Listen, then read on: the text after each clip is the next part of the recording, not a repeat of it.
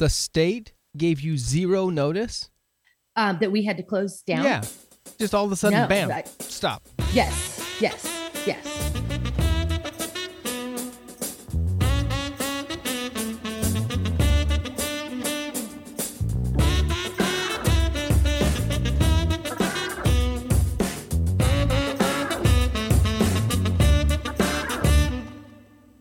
Welcome back to the Interview Podcast on the Y Millbank Podcast Network from Millbank, South Dakota. This is Craig Weinberg. YMillbank.com is our website where you can find all the shows that originate out of the studio. If you want to help support the show, go to YMillbank.com, click on the podcast button, and find the donate button. The studio and shows that come out of it are sponsored and supported by the Value for Value model, which says that if we create something that you get value out of, you decide what that value looks like in terms of dollars and send it our way. There are no limits, no minimums. Everything is appreciated and welcome. So thank you so much for your support and continued listenership of this podcast. These conversations are always fun to have, and today is a longer one than normal, but it was a blast. Allie Degraffenreed, if you're a listener to the podcast, this show, you will note way back, almost a year ago, Andrew Degraffenreed was on the show. That happens to be Allie's husband. Well, she has a fascinating story in the education world, in a little short stint in broadcast for SiriusXM on the Kids Place Live, which we talk about just a little bit. But I like her approach and her insight on education and being able to adapt to children's learning styles and what that means going forward. So I hope you enjoyed this conversation. It was a blast. Let's jump right into it as we get to it. Allie Degraffenreed, thanks for listening. At the school that I went to, we had what are called the ESLers, which are expected student-wide learning results. You said the school and you went to, like worked at, or attended? Not the school. The school I worked at. The school I worked at. So they had these ESLers that were on the wall, and there were 5 of them, and it was like Abraham Lincoln and Anne Frank, and it was just 5 people from history that represented different things that we wanted the kids to attain. Mm-hmm. And so one of my students later, I had heard a rumor of what he did his sophomore year, which is he actually went in and created an ESLer for Kanye West and put it up in all the classrooms. And his was self-confidence. And he made it look exactly like the others. Like half the teachers didn't even catch it when he did it. And it was really funny. Was there any repercussion for that, or was it just creative? Well, it was creative, and there were some strict talking tos, but since he had a teacher that actually helped him print them and put them up, because that teacher thought it was hilarious too. No, it wasn't me. I actually wasn't at the school at the time. This was what I thought was an urban legend, but then I actually heard that it really did happen. The student told me about it. Now he's a firefighter in San Diego and just a great, great, great guy. So it worked out for him. Good job. Yeah. All right. You're currently in Dallas, Texas. Yes. Some say, well, the other free state. I mean, other than South Dakota, which is where I'm at, which we tend to be fairly free. That's just moved nobody there. Knows you exist. Shh, quiet. You shouldn't even talk about that, because then they'll know and they'll start coming. Right. It's so crazy because as I travel about and work with different people around the country, when they find out where I'm at, it seems like all of them, or a big percentage of them, go, "Oh, I wish I lived there," in the last year and a half. So that's all right. It works. Although it's crap weather now. I mean, I was going to say it's cold there. So you got to realize 6 months out of the year, you don't want to be outside. Right. And then 2 months of the other 6 months, you don't want to be outside either because it's hot and humid. And the mosquitoes swarm. Anyway, yes. So Dallas, let's start there and then we'll wander around backward. Okay. You guys just moved there? We moved here technically June. Yeah. Was that a decision made politically, economically? What was that choice? It was really made because of a job. Andrew was asked to take over an office. He's a PM, and he was asked to take over the Dallas office. So that was floated. And of course, politically, with the way that California had handled COVID, right. It just made sense. You are currently mid job.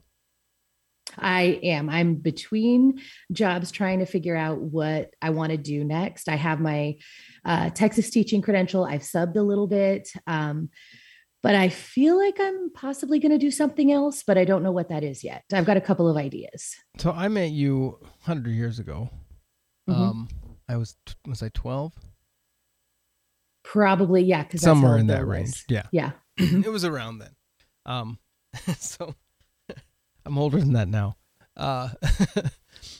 We both are. No, you just shipped your youngest kid off to the Air Force this week. Yes. Yeah. How you doing with that, by the way? I'm doing okay. Your sister is an incredible support. I panicked because I didn't get all the numbers for the address, and I literally had a letter waiting. And I mean, within 30 seconds, she had the information I needed. So, yeah. And we're super proud of her. I miss my friend because we've gotten pretty close. She was my quarantine buddy, and, we've gotten really close. So I miss that part, but I'm not sad that she's gone because she's doing exactly what she wants to do. So she's going into public affairs. She's wanted to be a journalist since she was in middle school. Didn't she write for a blog for a while? She's written several different blogs. She worked for One American News Network as an intern. When she went to Biola, she wrote for their paper. And the thing with One American News Network that was so interesting is we had encouraged her because it was right down the street from where we lived in San Diego. And she went in, and the owner actually pulled up her blog and read it and hired her on the spot. Yeah. Yeah. So. Wow. That's kind of fascinating. Yeah. You teach, you've taught a lot of your life. Why? Where did that come from? I mean, it kind of requires a love of children. Yeah. And I do like kids. So the first classroom I started in, I had no degree. I was a stay-at-home mom, and that was my whole intention. Cody's kindergarten class, I was the room mom. It was a tiny Christian school. And during that summer before he went to first grade, the teacher's husband he was in the military, and he got moved. And so his family obviously went with him. And so they needed a sub for that kindergarten class that Cody had just come out of. And so I took that as a sub, and that job lasted 2 years. So I taught kindergarten and K4 at a little tiny Christian school. And do you want me to go on with the rest of my? Well, was that in on the West Coast, or was that on the East Coast? That was in Roseburg. Okay, so West Coast. Yep. Yes. Okay. At that point, you weren't like. This sounds bad. You weren't like licensed, credentialed as an educator. Not at all. At that point, No, at that point, I had tried 2 different college classes and realized that I wasn't smart enough to do college. And I really and truly, what I lacked was discipline, but I didn't know that. So, you actually thought you weren't smart enough for college?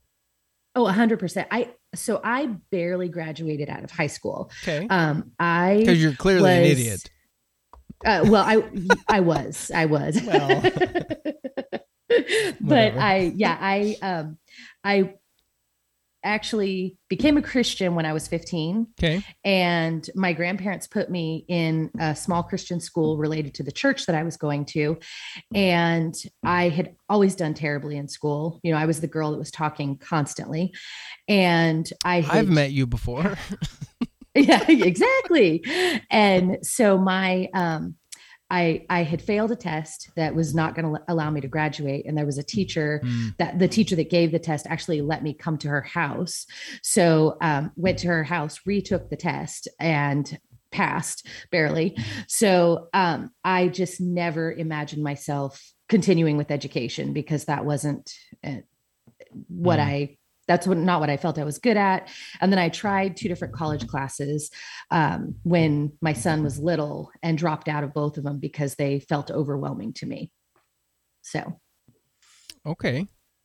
Yeah. And then at what point in that journey did you guys move to the East Coast? So we moved to Virginia so that Andrew could attend law school, because if I'm not smart, at least I got a smart guy. He can do all the thinking for both of us. And we went to Virginia so he could attend Regent for law school. And I met a lot of the students' wives who all had educations and they were really smart. And I thought, maybe I could kind of give this a try. Mm-hmm. So it was I'm trying to think.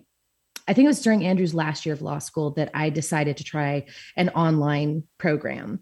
And what I tell people is when I found out there was a degree in talking communication, then I'm like, I could do this, and was just so fascinated by the whole idea of communication. I loved every class, and I graduated with a 3.73 with my bachelor's degree, and just loved it and had no intention of continuing. I was pretty happy with my communications degree. I had gotten a job. Well, I'd been working at a Christian school on the East Coast while I was getting my degree, and I was a computer teacher. That was another situation that we wanted to put our kids there. They had an opening. I took it, learned everything that I could learn to do that job. Mm-hmm. And we were there for 3 years. That was in Maryland. And because Andrew's last year of law school was actually in DC. He interned in DC. So we lived in Maryland, and that's when I started my program. And then when I finished that, I interned for 1 summer at SiriusXM. And then the following summer, they hired me to come take the summer and work there to cover a maternity shift. So that was at their kids station, Kids Place Live. And that was to cover the Mindy lady. Is that correct? Or who was that? Yes. Yep. It was to cover absolutely Mindy. Mm-hmm. Absolutely. Kids Place Live. You were, so that was kind of right up your alley. Yes. Pun intended. Yes. Yeah, that's actually a story too.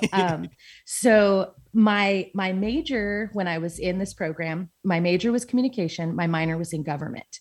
So I actually went and interviewed with the POTUS station. Oh, because really? of my yes. And I don't know if I should. What? I don't know if I should say this, but I did not hit it off well with the person that I interviewed with. It just wasn't a good fit. And so I left there and talked to the intern coordinator on the way out. And I said, I don't know how that went, but I do listen to Sirius. I listen to 3 channels on Sirius. I listen to Kids Place Live with my kids. I listen to old time radio, and I listen to book radio.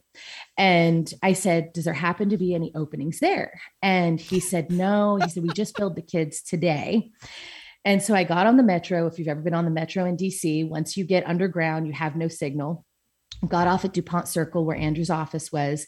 I had a message on my phone asking me to come back because the person they had hired didn't know anything about the station. Mm-hmm. So I came back, interviewed with Kenny and Mindy and Robbie, and was hired on the spot to intern. So during that first internship, I interned with Kenny, who was in the mornings. And so I would show up at 4 o'clock in the morning, and he did all the animals. That was a lot of fun. And then I ended up working with Robbie a little bit and Mindy somewhat, but that was Mindy said, if I ever need somebody to cover, I'm calling you. And then it was October or November of that following fall, she called me and said, I'm going to need coverage next summer. So if you'll come cover for me. So I was Allie DL. Was that ever a possibility to continue, or was it always going to be very short window of time? If I could have gotten in on that, I would have loved that. Mm-hmm. The issue with DC is that commuting is a pain.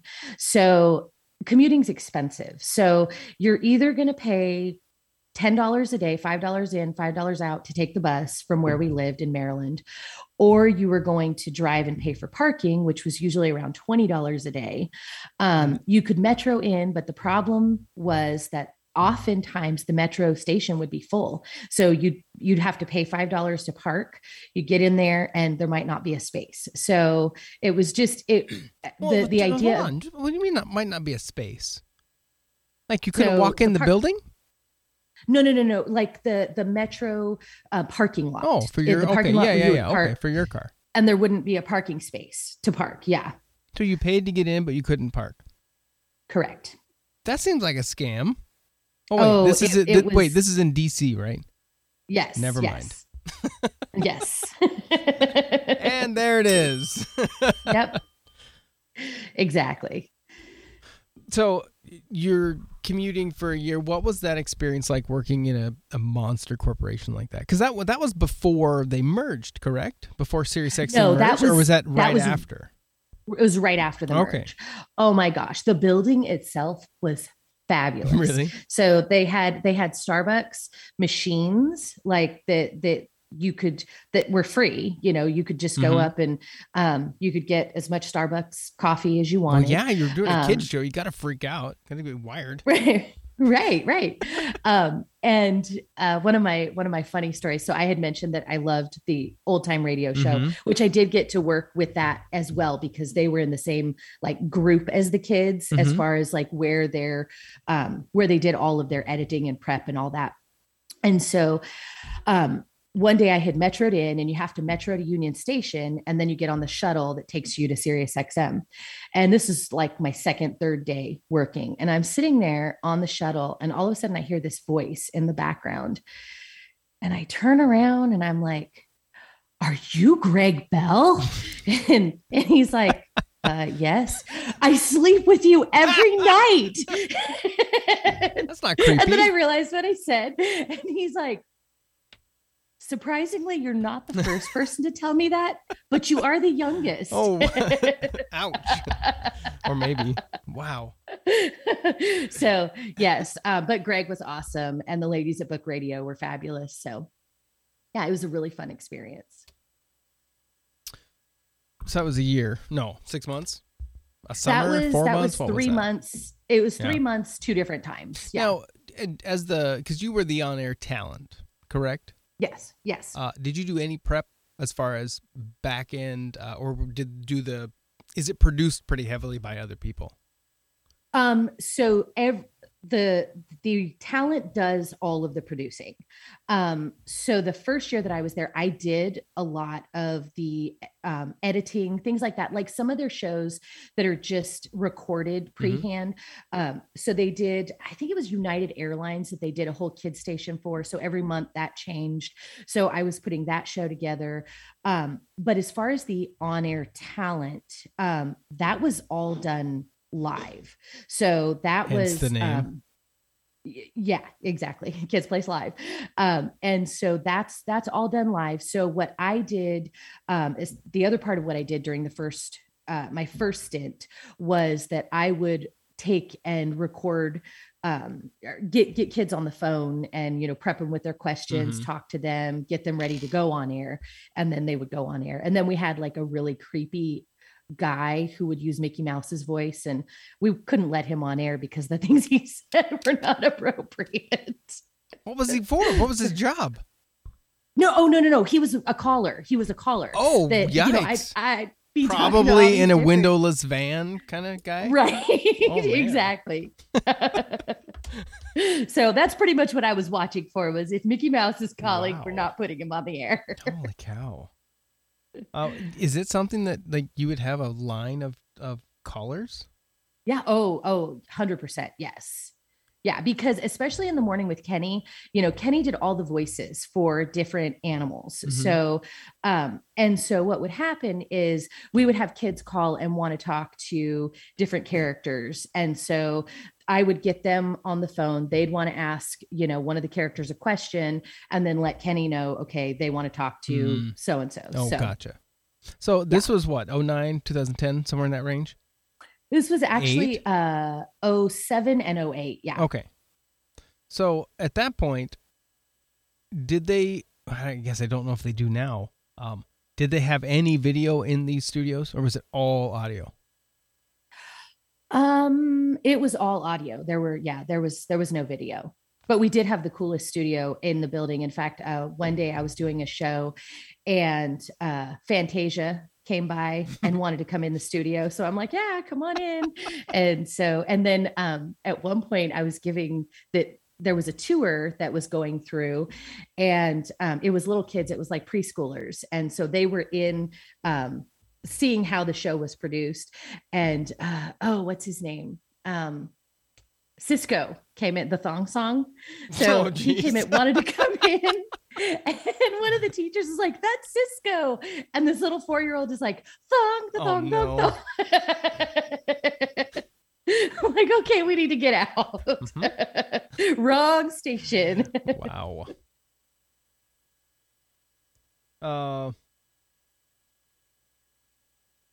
After that, where was your, okay, let's back up a minute. What was the most memorable thing of that time that you had there? That's a good question. Well, as you think of that, yeah. Had you ever been interested in or involved in broadcast at any level before that? Well, I loved theater. Okay. I used to do a lot of community theater, especially like in Roseburg. I did some when we were in Virginia. So that was just kind of a natural progression. Mm-hmm. And I enjoy talking. And so, and I especially I really loved the part with like handling the callers and stuff. That was fun. And then when I was doing my own show, Allie the Elf, they would, kids would call in and I would just have so much fun talking to them during the song. So that was fun. And most memorable, I mean, the Cisco one was pretty memorable, but the three that were there at the time, which was Robbie, Mindy, and Kenny, they just like took me in and just loved me so well. That's the best way that I can explain it. And like would just give me things that no other intern in the building was doing. Other interns would see what I got to do. And I was just given so many opportunities, and I just really appreciated them. Not to sound, ageist. Were you the oldest intern they typically had? I was, yes. So yes. You I was actually 34 at the time. Okay, so you had a little bit more. You were probably a lot more stable than some of the other interns, I presume. Right. Most of the interns thought I worked there. Shortly after we were on, shortly after all the interns came on, they'd ask me where the bathroom was. And of course I knew, and then they'd come find me for other things because I was really nice. It's like, I'm an intern too. I can't help you. I can't give you a job. You could have made yourself a new badge. Yeah, exactly. Did you get it to interact at all with any big names in air quotes? I mean, as far as like in kids music, most definitely. But most people aren't too familiar with, Brady Reimer and Randy Kaplan, and they're in kids music. These were the songs that were requested constantly, and really? So did they come in and perform live? Yeah. We had like pajama parties there in not in the kids studio, but we actually had like a concert room where artists would come. And so, yeah, we'd have a pajama party or just different concerts with kids. And so did you have to apply to get on to come on the show? Like to be a guest, to be the crowd? How did that work? Like kids to show up? No, basically you would email and then you'd give your information. Mm-hmm. And, as long as you were local and could come, then you'd get on a guest list, and then you'd have to check in at the front desk. And as long as your name was on the list, you got to come up. And you could just hang out. Yeah. Yeah. Oh, I mean, for the concerts. Yeah. Yeah. As a kid, I think that'd be awesome. Oh yeah. Yeah. After you were done with that, how long until you guys exited the East Coast?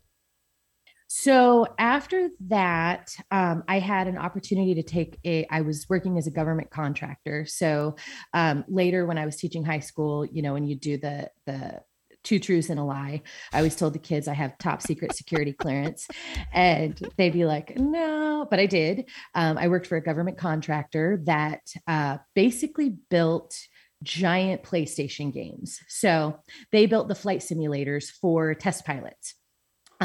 So these are full-size cockpits that they built that you would go inside, and that's where the test pilots would learn. So our company, that's one of the things that they did. And then they also built transponders and other plane things. And did that have anything to do with like drone piloting? Has that morphed into some of that now, or is that totally separate? That's totally separate. Okay. This is basically live pilots getting into these cockpits, and there would fly be without like dying. Yeah. And there would be there were like 6 different cockpits at a time, and so the machine would basically go into the simulation.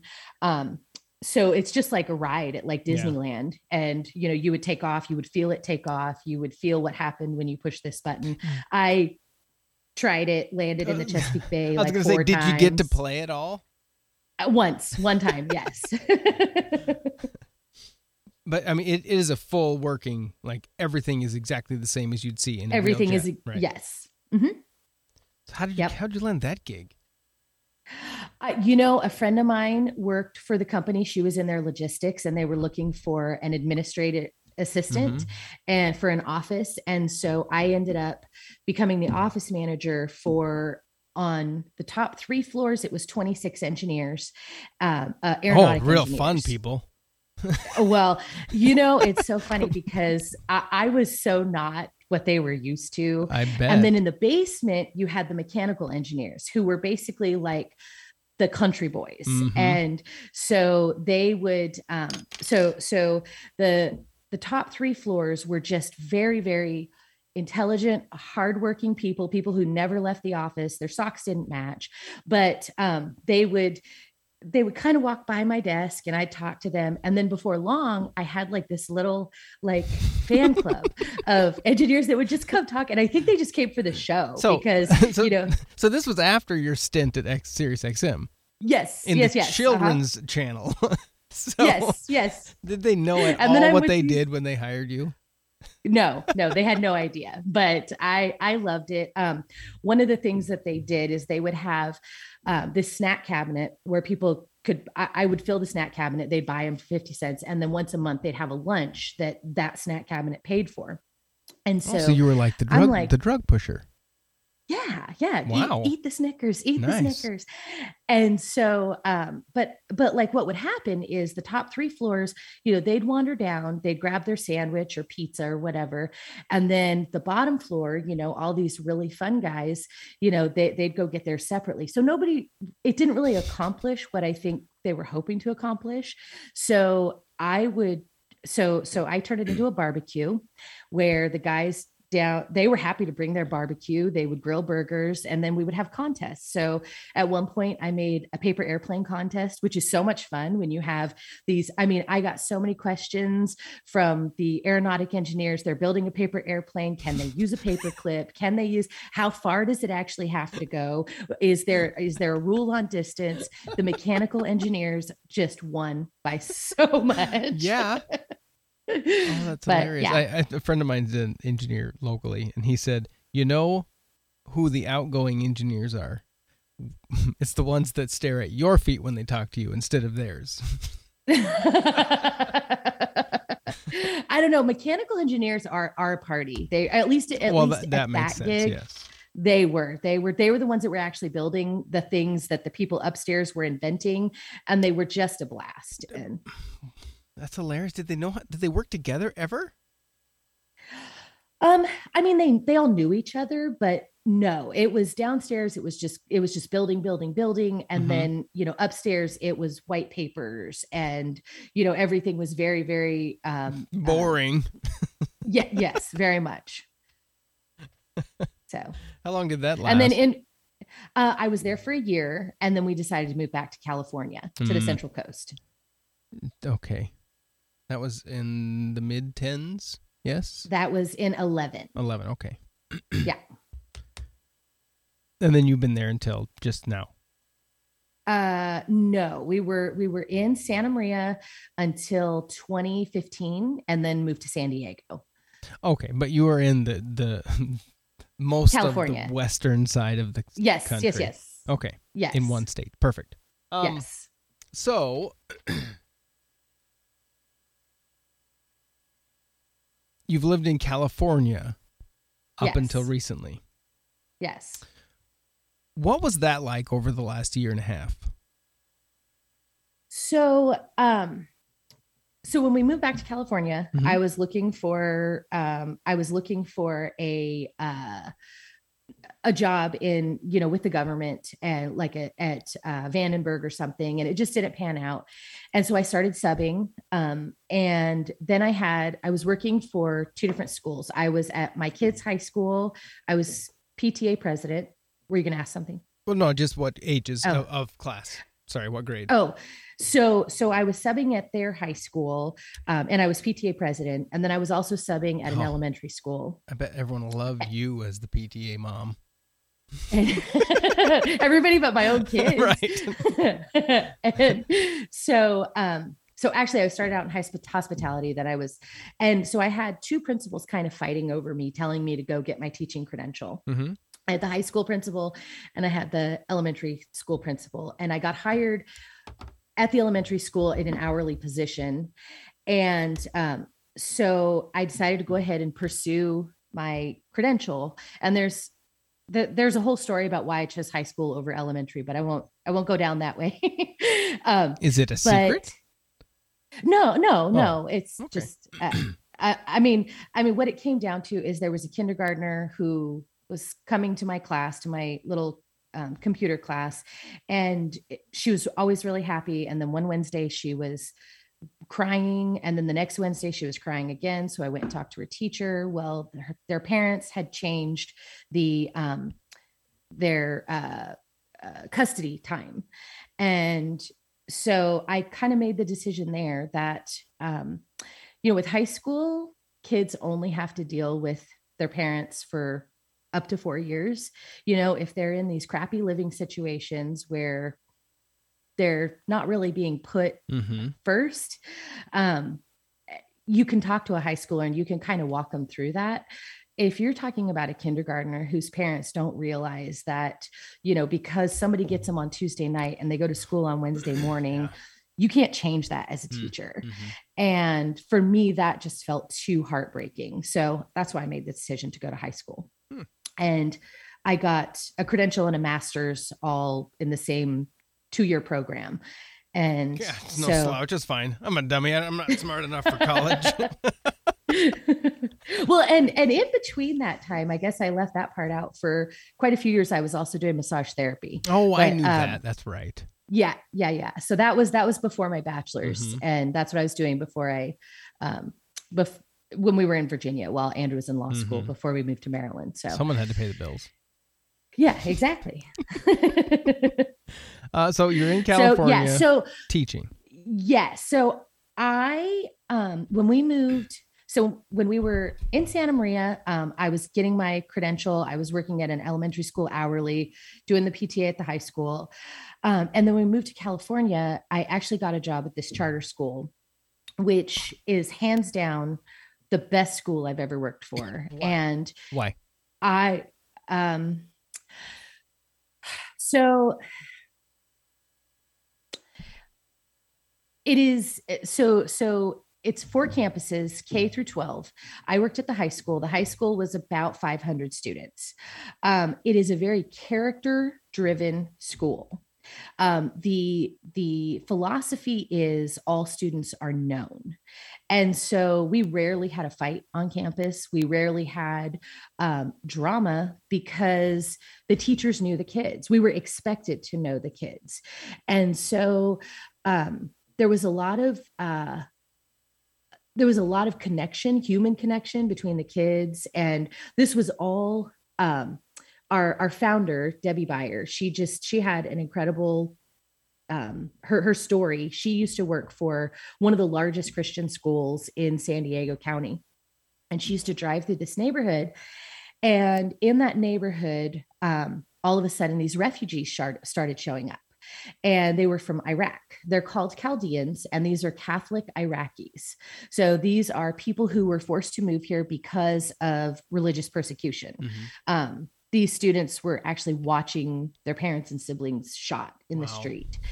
And she just had a heart for these kids. And so she decided that because, when your kids that are not English speakers speak Spanish, there are a lot of resources for them. But these kids are coming in speaking Chaldean and Arabic. And at the time, for that.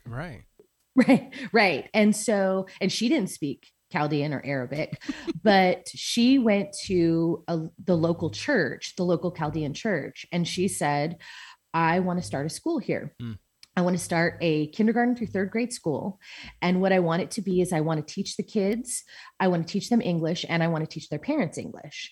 And so that's what she started pulling resources. And the church was super happy because it kind of gave the families someplace to go. And then over a period of time, then it ended up growing and growing. And so El Cajon is, aside from, is it Michigan, I believe? El Cajon is the largest collection of Chaldean families. And so there's just that's what a lot of the city of El Cajon is. What kind of number are you talking? I wouldn't know the number. Okay. And so our school was actually in Spring Valley, the high school, because we hadn't been able to get into the El Cajon footprint at that point. So all the other 3 campuses were in El Cajon, but the high school was actually in Spring Valley. And so we didn't have as many Chaldeans on our campus as we had at the other 3 campuses, but we still had quite a large number. And that's what my job was teaching EL students. So I had a lot of students that were, that spoke Arabic, Chaldean, and then we had a lot of Hispanic students as well. So I say all that, we did not miss a single day when we had to go out for COVID. So COVID shut us down on, was it March 14th was our last day. We found out at 1:00 on Friday that we had to close. And on Monday, the 17th, all the teachers were online and told, you need to come up with a plan starting tomorrow. And so March 18th, we had our kids online. You could come to the school, get a computer, but the expectation was that all students were online and learning within 1 day. So hold on before you go farther. Yeah. The state gave you 0 notice? That we had to close down? Yeah. Just all of a sudden, bam, stop. Yes. Mm-hmm. Yeah. And we as teachers didn't know until 1:00 that at 3:30, all of our students were not going to be allowed to come back on campus. So we had 2 hours. Oh, by the way, figure out how to make it work. Well, so pretty much all of the public schools shut down for 2 weeks. Oh, they actually stopped. They didn't even have class. No, not at all. Would be too difficult for them to adapt. Yeah. Never mind. Carry on.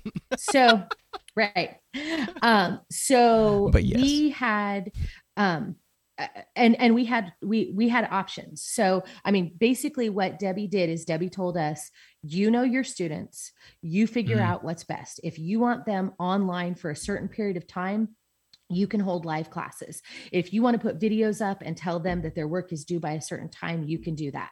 You know your students. You do what you need to get your students engaged and learning.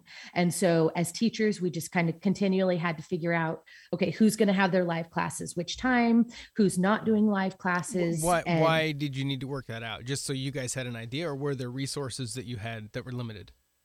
Well, just the time. So like if my class was going to be at 9:00 every Monday through Friday, then if anybody else's was conflicting, because we weren't expected to be online from 7:45 to 3:30 every day. That was not the expectation.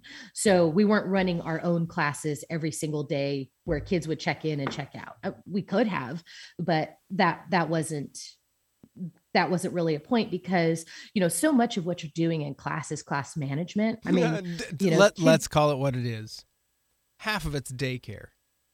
Well, yeah. I mean, classroom management Absolutely, is the, Yep. And so when you're not having to do that, and it really put the onus on the kids for getting their work done. But then, you know, for the kids, for the ones that didn't, then it was, you know, calls to mom, calls to the kids. You know, if you had their phone number for some reason, there were kids that, you know, because of COVID, you know, I would send out like text reminders and stuff. And so, you know, hey, Joshua, you know, where's this assignment?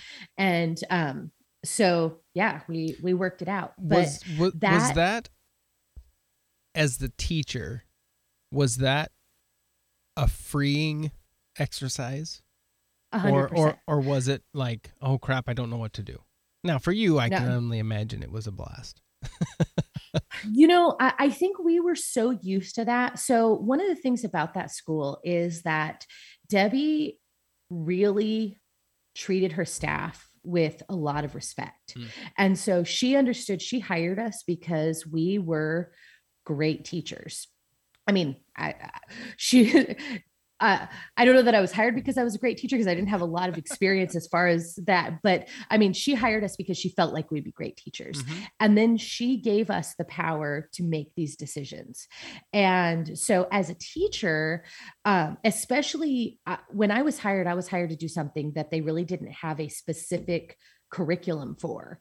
So it was like, figure this out, talk to all the other teachers, figure out how you want to do this, and then just be able to show that there's growth. And so what was the focus of your teaching? What were you focused on? So my first 2 years, my very first year, it was just EL students. So I taught EL, reading, writing, which EL is English language, reading, writing. And then I taught a history and a science class that were also, it was high school content, but from basically like a third grade level reading book. Because, you know, you can't give these giant words to kids that barely speak English. Right.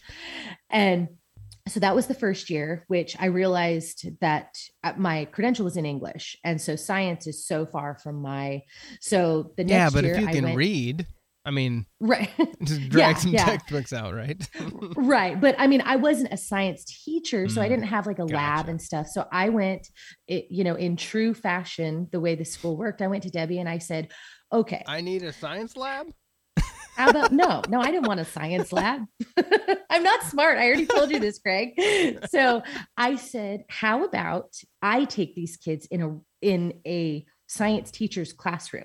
How about if you give me a table in the classroom where then I am creating worksheets for them. I'm creating vocabulary lists that they get early. I am creating, and the term is push in. So I was a push in where I brought the kids into that class, and then basically I graded them on I graded them on their growth in that classroom, but it was on a different scale than, say, the kids who were, who were going through. But the idea was that they were exposed to experiments and the whole thing. So they were really immersed in science.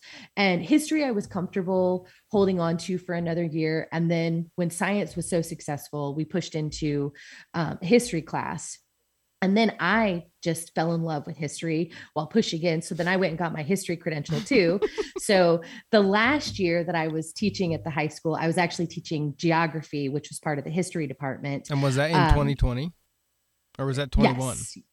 That was 2020. Okay. So the last year that I was there, they moved me to a different campus. Our homeschool program had gone from 40 kids. We had a homeschool program, and it grew to over 300. Wow. So they moved me over there as a teacher consultant. So basically I had a roster of 40 kids who I was their consulting teacher. So the parents were homeschooling, but most of these parents had never homeschooled before. So I met with them once a month. We talked about curriculum. We talked about, how are you measuring their learning? What's working, what's not? Suggested different curriculums, I found different resources for them. So that's what my last year was. So this feels like an alternative type of learning style. And part of it was forced because the goal was figuring out how to assimilate. Right.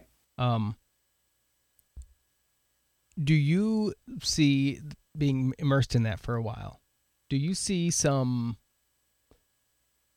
downfalls of our current education system in the public sphere, how it's laid out? You know how I said I don't know if I want to continue in this. Now, I will say my beef, the beef that I have, like where I would want to fight is I am not a fan of unions.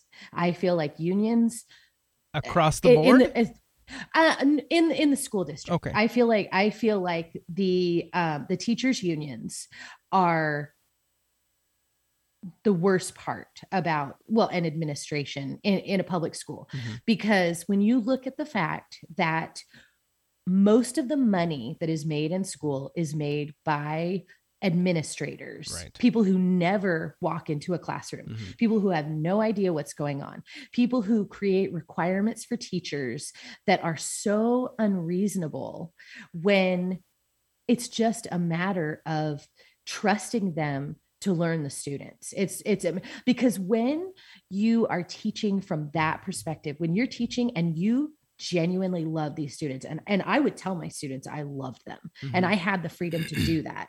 But you don't in a public school setting, do you? Not really. I mean, I never felt that freedom when I worked in the public school. And when I was in the public school setting, as I was working in elementary school, I was not credentialed. I was working on my program. And so I was an hourly employee.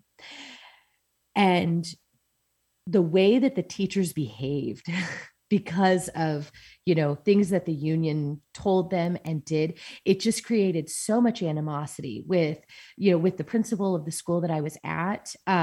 It just was not a healthy learning environment. And it did not feel like the kids were put first. And so, that's when I kind of questioned, am I even in the right job? Yeah. And then I ended up in San Diego at the school that I was at, and I loved my job. I loved going to work every day, and it was hard. And there were many times I felt like, oh, I'm terrible at this. And then, we would just see great successes because everybody was in it together. And, you have these colleagues that were all, none of our jobs are guaranteed. Nobody gets tenure at the school that I was at. There was no union. And so we had to hustle for our jobs every year. And it was great because we all worked our butts off. But at some point, don't you need a consistent standard? Or is that the problem in public school, is that we've created a uniform standard of success across the board? Is that the problem? Well, I think that is a problem. I think, when you're talking about larger schools or schools in different physical areas, when you're talking about kids that have to go, work in a field after school, that don't have time for 6 hours of homework in order to, reach these standards. That's where I think if the schools could operate on a smaller level and you could teach to the group that's there. I mean, we had plenty of Chaldean kids who came into our school speaking no English that ended up doing extremely well on AP tests because they got the resources that they needed instead of, what some person sitting in office said, they've got to go through this and this and this. And with our program, we called it the Academy program. You were in that program learning to read, learning to do what you needed to do. And then you got out and you got put into regular classes at the rate in which you were ready. And, there were different ways to show that. So I think there are so many things with education that are difficult to solve because every area is different.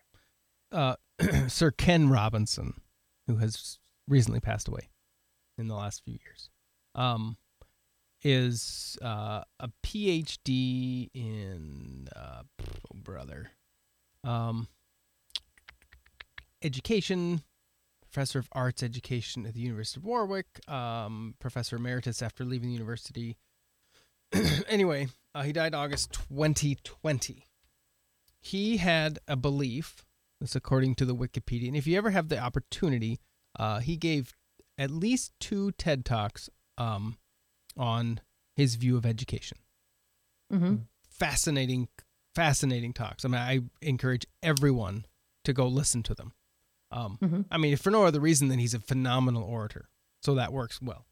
But he suggests that to engage and succeed, education has to develop on 3 fronts. And I'm curious to get your thoughts on this. Firstly, is from the Wikipedia, that it should foster diversity by offering a broad curriculum and encourage individualization of the learning process. Secondly, it should promote curiosity through creative teaching, which depends on high-quality teacher training and development. And finally, it should focus on awakening creativity through alternative didactic processes that put less emphasis on standardized testing, thereby giving the responsibility for defining the course of education to individual schools and teachers. He believed that much of the present education system in the U.S. encourages conformity, compliance, and standardization rather than creative approaches to learning.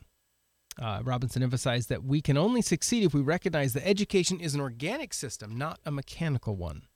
So,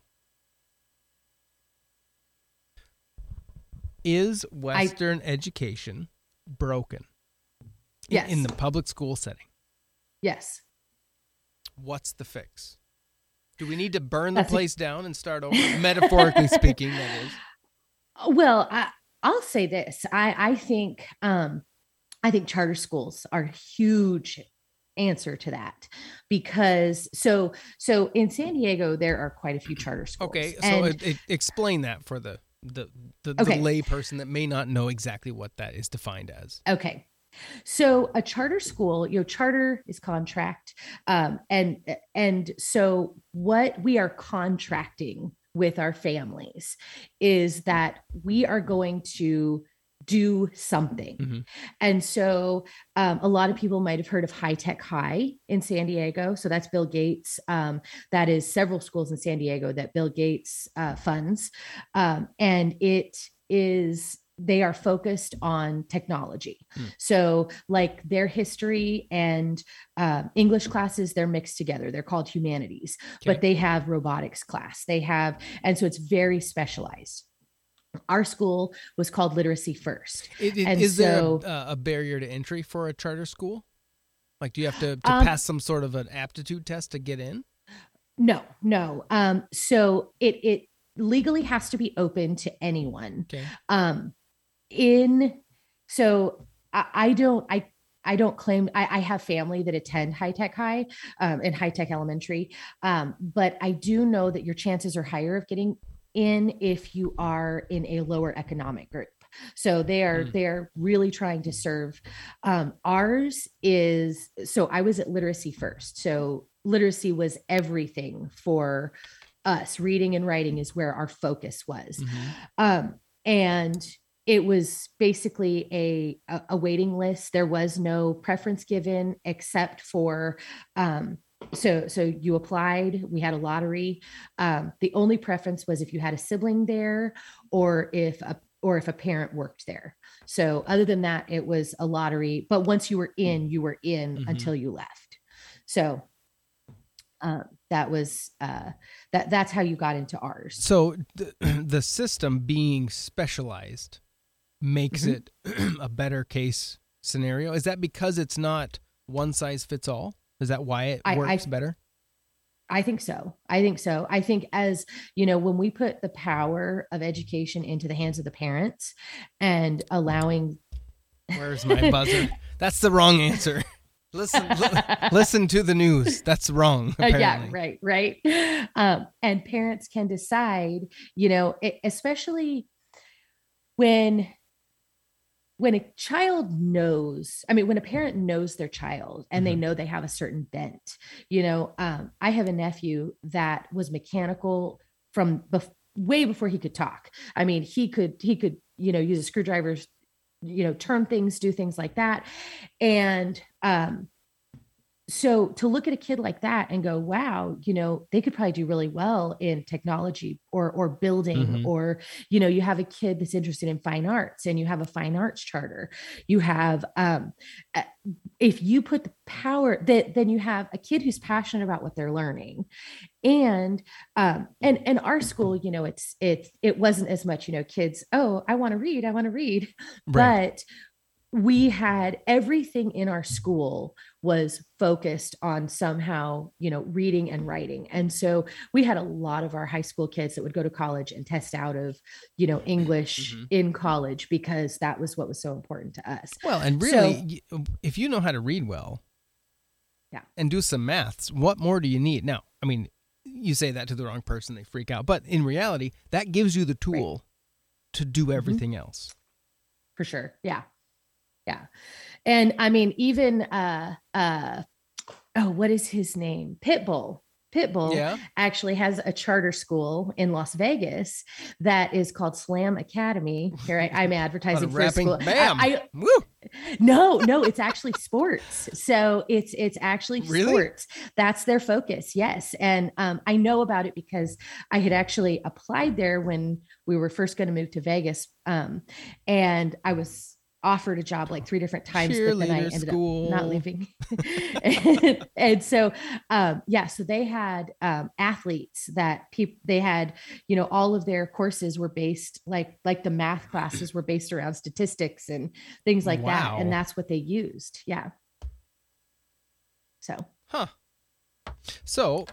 knowing that, or your understanding or your belief, let's say, that education needs to be adaptable and potentially tailored to the student's learning ability or style at some level. Clearly you can't have one-on-one with everyone. I understand that. Right. But you can try.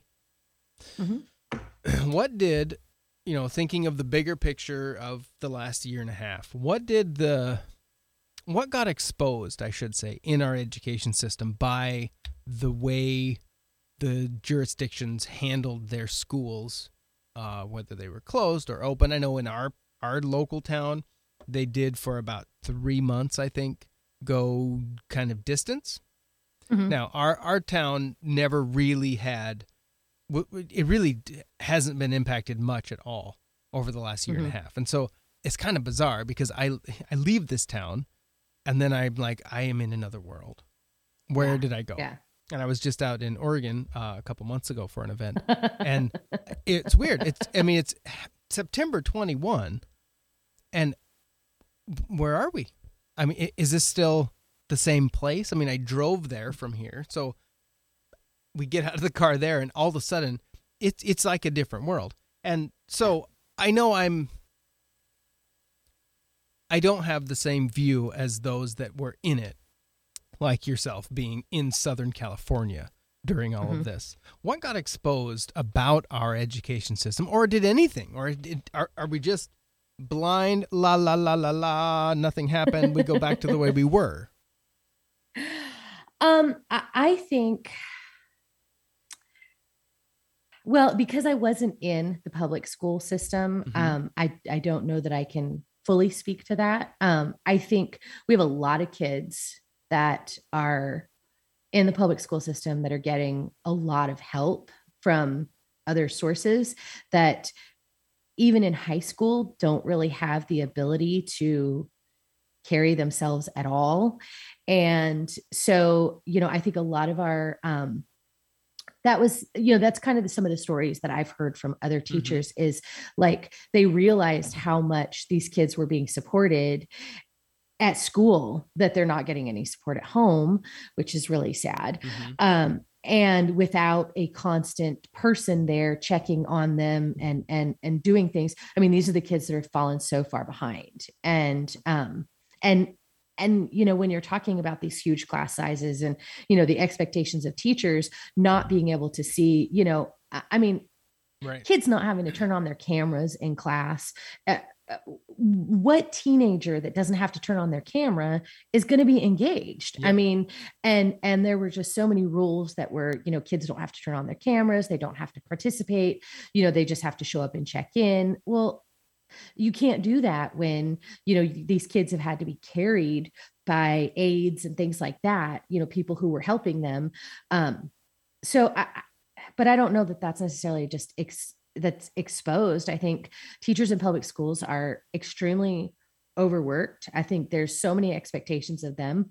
I don't think administration understands what they're asking their teachers to do.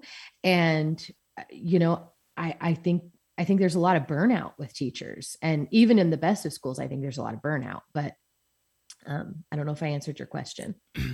Is it a fair conversation to have to actually ask and try to find what the purpose of K-12 education is today in 2021? Is that a safe, or is that a conversation that needs to be had?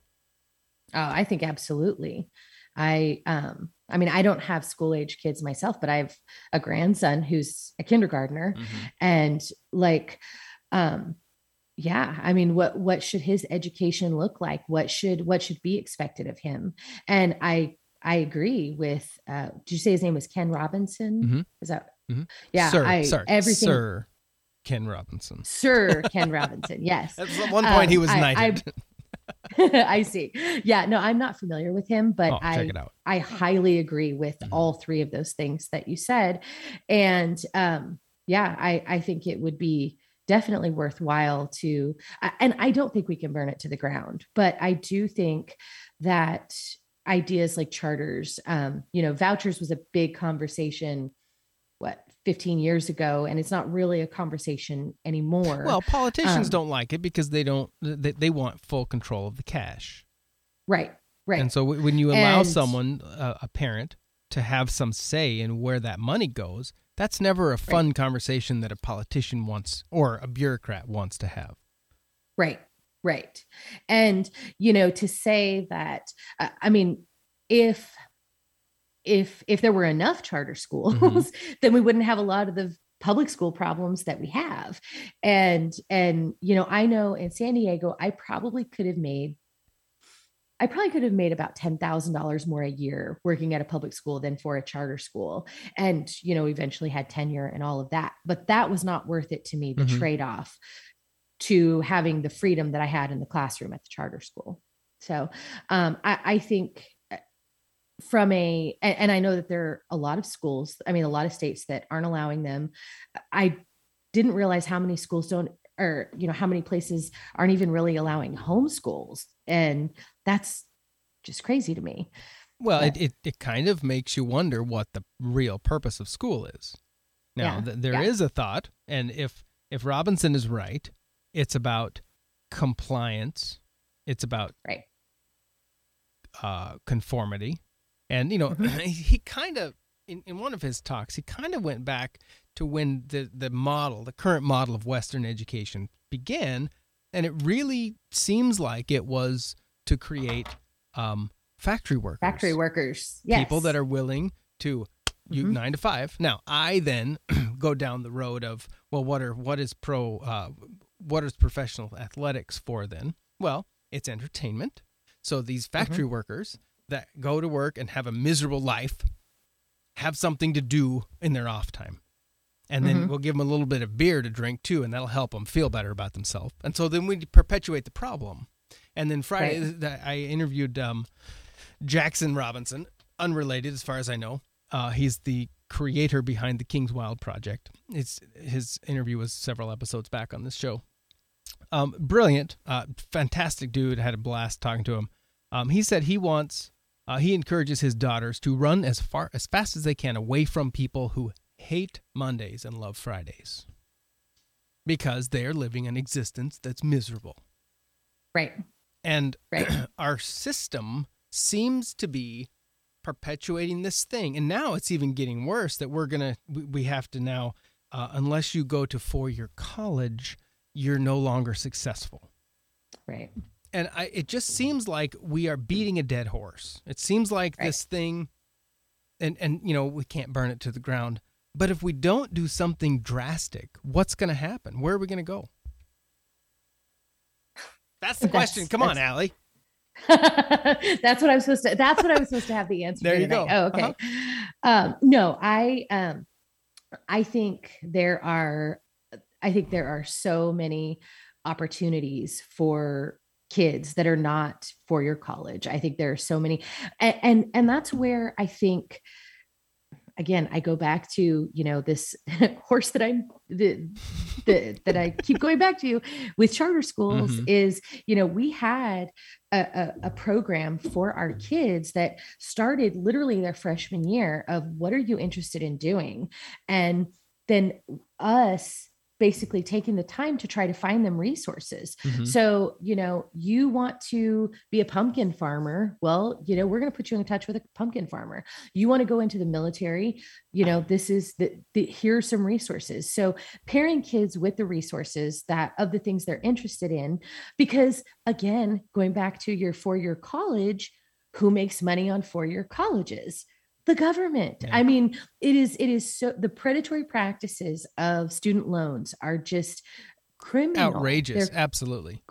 Yeah. I mean, I know at one point I was looking at it and it was like $18 a day in interest. $18 a day in interest. And, wow. And so there's no way to get out from under that. And who's making this money? The same people that are creating their factory workers, and they're people that won't be able to pay it back. I mean, it is so crazy. Well, and you can't ever get out from under it, because it is not, you cannot bankrupt your way out of that. Right. And that, I think, now I'm not an advocate for bankruptcy, but my goodness, to strap these kids down to this kind of debt permanently is outrageous.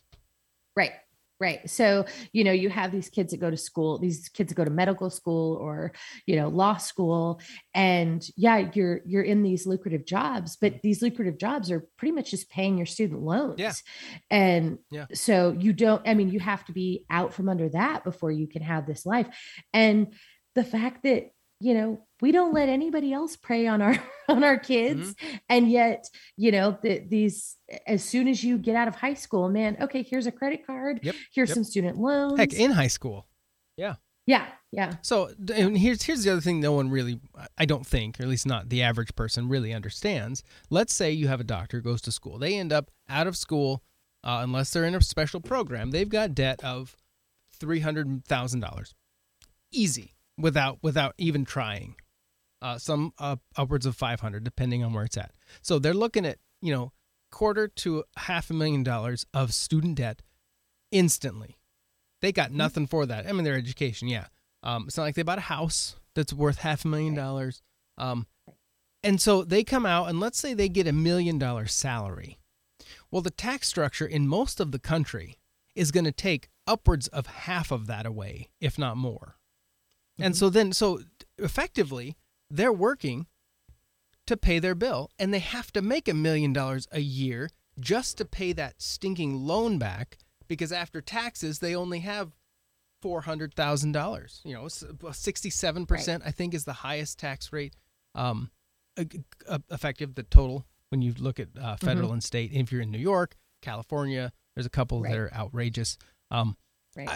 That's ludicrous to think about. What do they expect these kids to do with themselves when you come out and you're that deep underwater? Right. I agree. It's criminal. Yeah. Or it should be. Yeah. Right. Right. Whereas, you become an electrical apprentice and you're making money right away. And, you go up into that and you become a journeyman electrician and you're making like $32 an hour and not having these crazy loans to pay. So, welders and mechanics, there are so many things that kids could do out there that, and read your education. Yeah, exactly. Right. Well, Elon Musk says, don't go to college, it's a waste of time, because everything you need to know is on YouTube. And I think there's some truth to that. There is some truth to that. Right. There's a guy that I know who owns a stainless steel fab company. And the last I talked to him, which it's been some time now, but he was having difficulty finding qualified workers out of school, like coming out of welding school, because they're not learning the stuff. Another friend of mine's a machinist, and he told me, he said the worst people that come into work for our machine shop are machinist graduates. Right. Because they have no idea how to actually work. They learned theory all day long. They got theory, but they don't know anything in practice. Right. And that's where internships should really be a bigger part of schools, because you get the kids' interest, you give them experience, and, all of a sudden that goes on their resume, because that's one of the biggest problems that kids have is, I have no experience. Well, now you do. Yeah. You intern for 12 hours or, 8 weeks with this company, and you decide, is that something you want to do? And then the employer is like, okay, they're getting on the job training. I like the way they work. Boom, they've got a job. Well, you look back over history, way back, the master builders of some of the best architecture we have. They had apprentices that lived with them, and their job was to shadow this person 24/7 and learn the trade. And until they were good, if you ever watched Jiro Dreams of Sushi, it's a documentary on, I think it's still on Netflix. If you like anything about sushi, even if you don't, it's filmed beautifully. It is phenomenal, and it's about a guy named Jiro, Jiro, I believe, and he owns one of the most prestigious sushi restaurants in the world. Okay. There are 10 chairs in this restaurant. It's at least a 6-month wait to get on the list. You're going to pay about $300 for your meal when you go there, but it is elite. Every piece of fish that he cuts, and it's perfect. It's sized for each person that eats it. He hand does it all, hands it to you when it's time to eat it. So it's this couple hour long process, and you end up eating like 20 some pieces of meat, which would be awesome. Well, he's got apprentices working with him, learning how to make rice, learning how to make their egg product. And they talked about it at one point. And one of the kids is learning how to make this egg bake thing they do. And if it's not right, Jiro throws it in the garbage and start over. It's wrong. Now, what they're going to do is these guys, and some of them are like 30-year-old men. It's not like they're little children. They keep getting their eggs thrown out because they're not perfect. Now, this dude has like, I don't know if it's a 3 Michelin star restaurant, something. It's worth going to that town in Japan just for his restaurant. But that apprentice model we've lost in America, and I kind of feel like it's because we have some sort of an entitlement that I should get everything. Right. Well, I was just having this conversation with, so when I was in San Diego, I was on an improv team. So I performed in a show in Old Town that was basically like, whose line is it anyway? So we would have, and do it for points that didn't really exist, and Yep. Lots of little games and stuff. But he is having a hard time. So the owner of that, in COVID, it closed down. It was called Old Town Improv Company, and that closed down.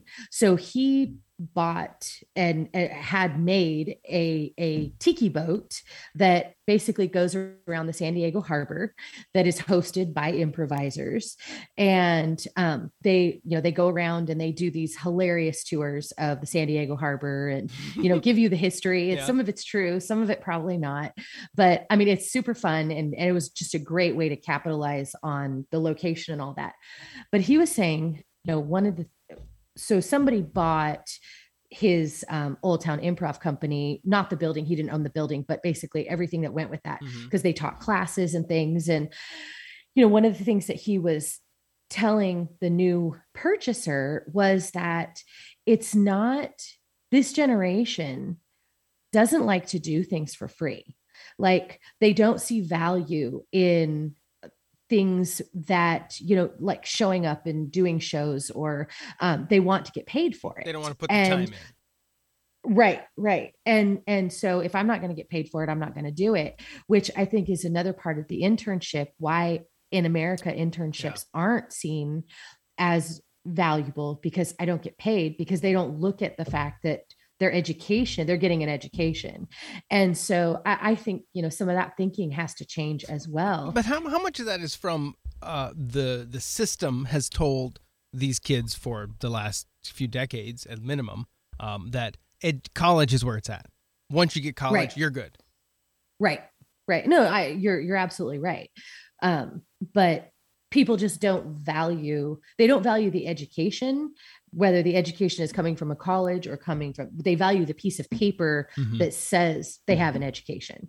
And so it's not the learning process, I think, that's appreciated today by a majority of people that are learning. A little while back, you had your mother-in-law passed away, a lady that I knew very dearly as a child and growing up. I had the opportunity to see her, though, before she died in February. And so that was so cool to have that little bit of time we had.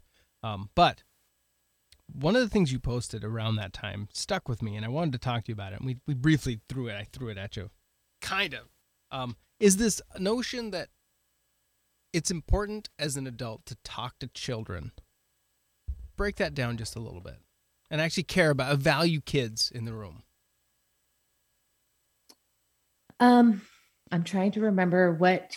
Well, no, because you guys were I think you were up in Oregon at the thing, and some people had come up to you and said they remembered you because you actually cared for them. Yes. And you talked to them, you told stories to them, and you played with them. Sorry. And then you I thought you were talking about my mother-in-law. Oh, and no. I'm like, okay, today I wrote lots of stuff about her.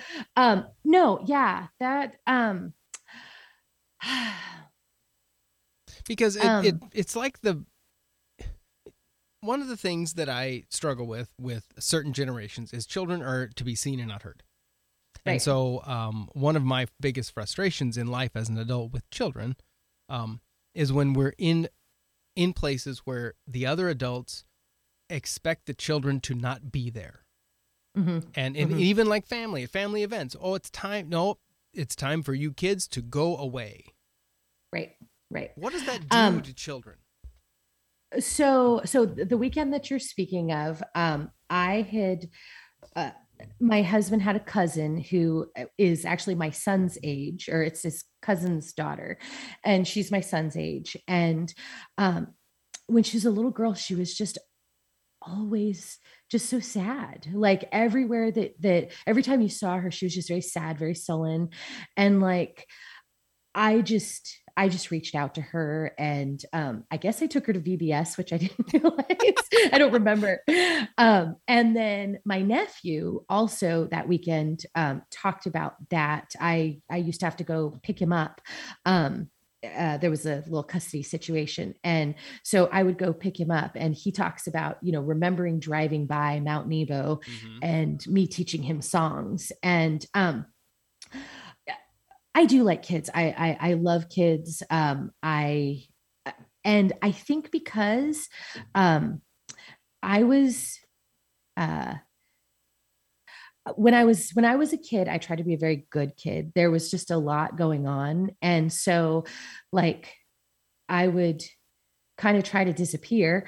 But then there were people that saw me. And when I was seen, it was like, I loved those people and those people stood out to me. So I think when I see a kid who appears to be disappearing, I will go after them. And because I do remember those adults in my life. And, obviously, when I had those experiences with those kids that came to me as adults, that wasn't my intention, but it's just kind of my natural, find the person who is fading into the background and just make them feel seen. Mm-hmm. What are your thoughts on the campaigns that most of the schools tend to employ to try to stop bullying? Well,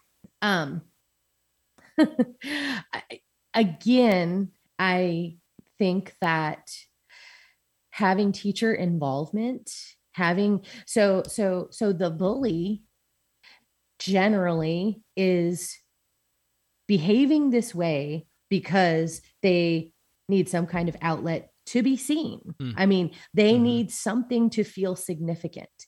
And so when you take the power of bullying away from them, when they're seen for other things, when you generally don't really have that problem. We didn't have a lot of problem with that at our school. We had something, we had a thing that we had employed, restorative practices, which is basically if somebody feels like there's a problem, there's a group and the whole class is brought into it and really? We have a discussion. Yeah, this is how your behavior has affected me.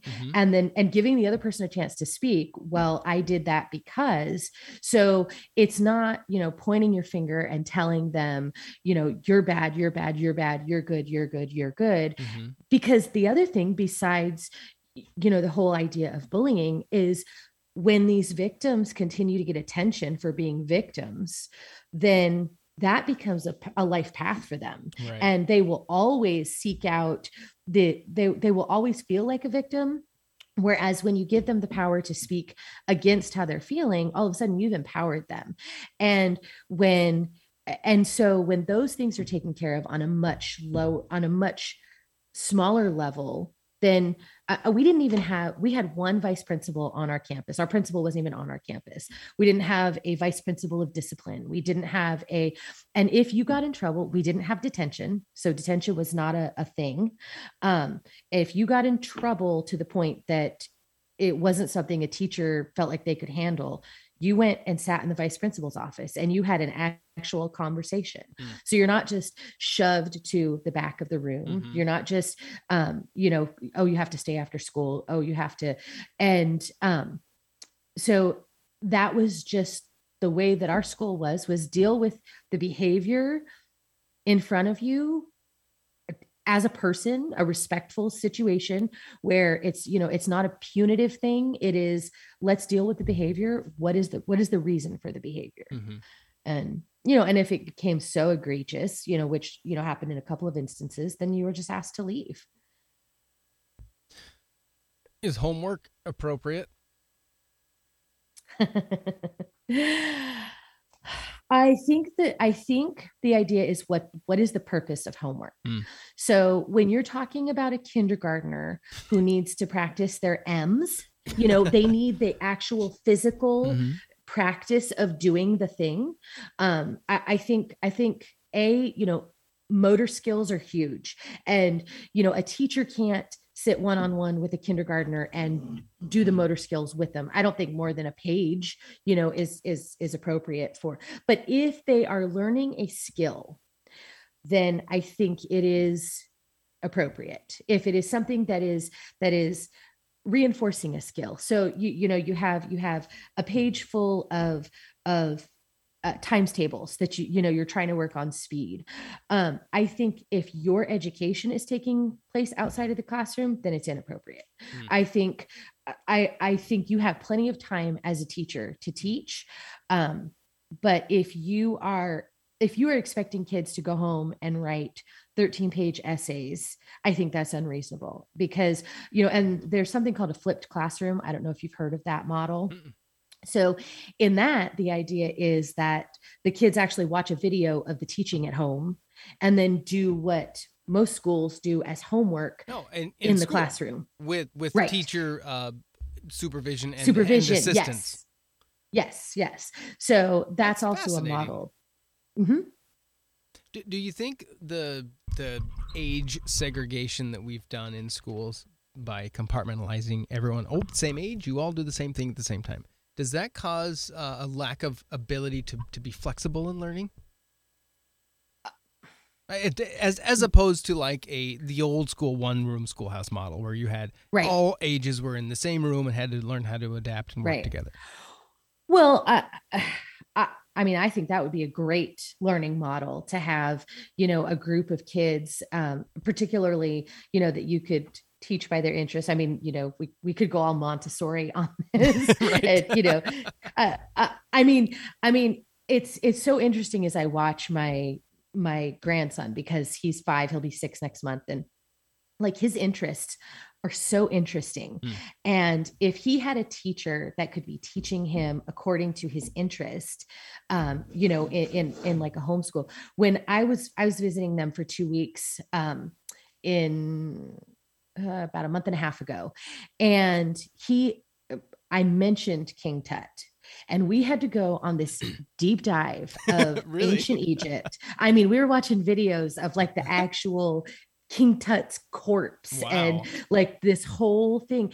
And I mean, we were watching grown-up YouTube videos, this 5-year-old, because he's so fascinated by it. Then he was on a volcano kick. So he lived in Hawaii at the time. So he lived on a volcano. That's fine. Yes.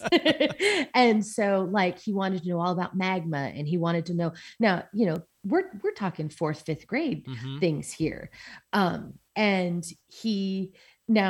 he's not reading at this point. He knows his letters, he knows his sounds, but if you could teach a kid, and especially, I call him my little nerdy grandson, because, and I say that with the most affection, because he just wants to learn. He is like this, he asks a million questions, and, if he sees anything, he's going to want to ask a million questions about it.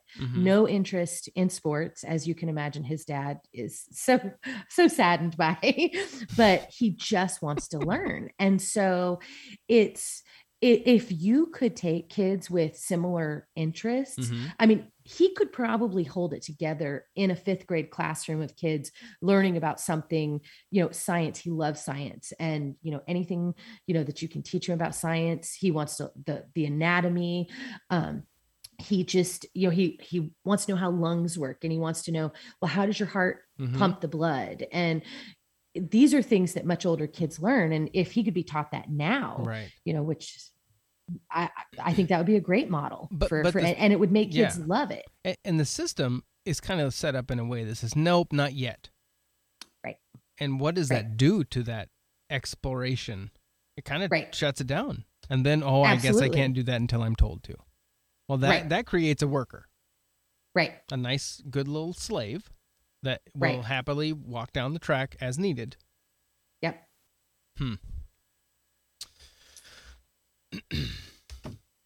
Yeah. And, while we're on the subject of education and what's wrong with the system. Oh, you mean the whole podcast? One of the things that struck out to me that was so interesting.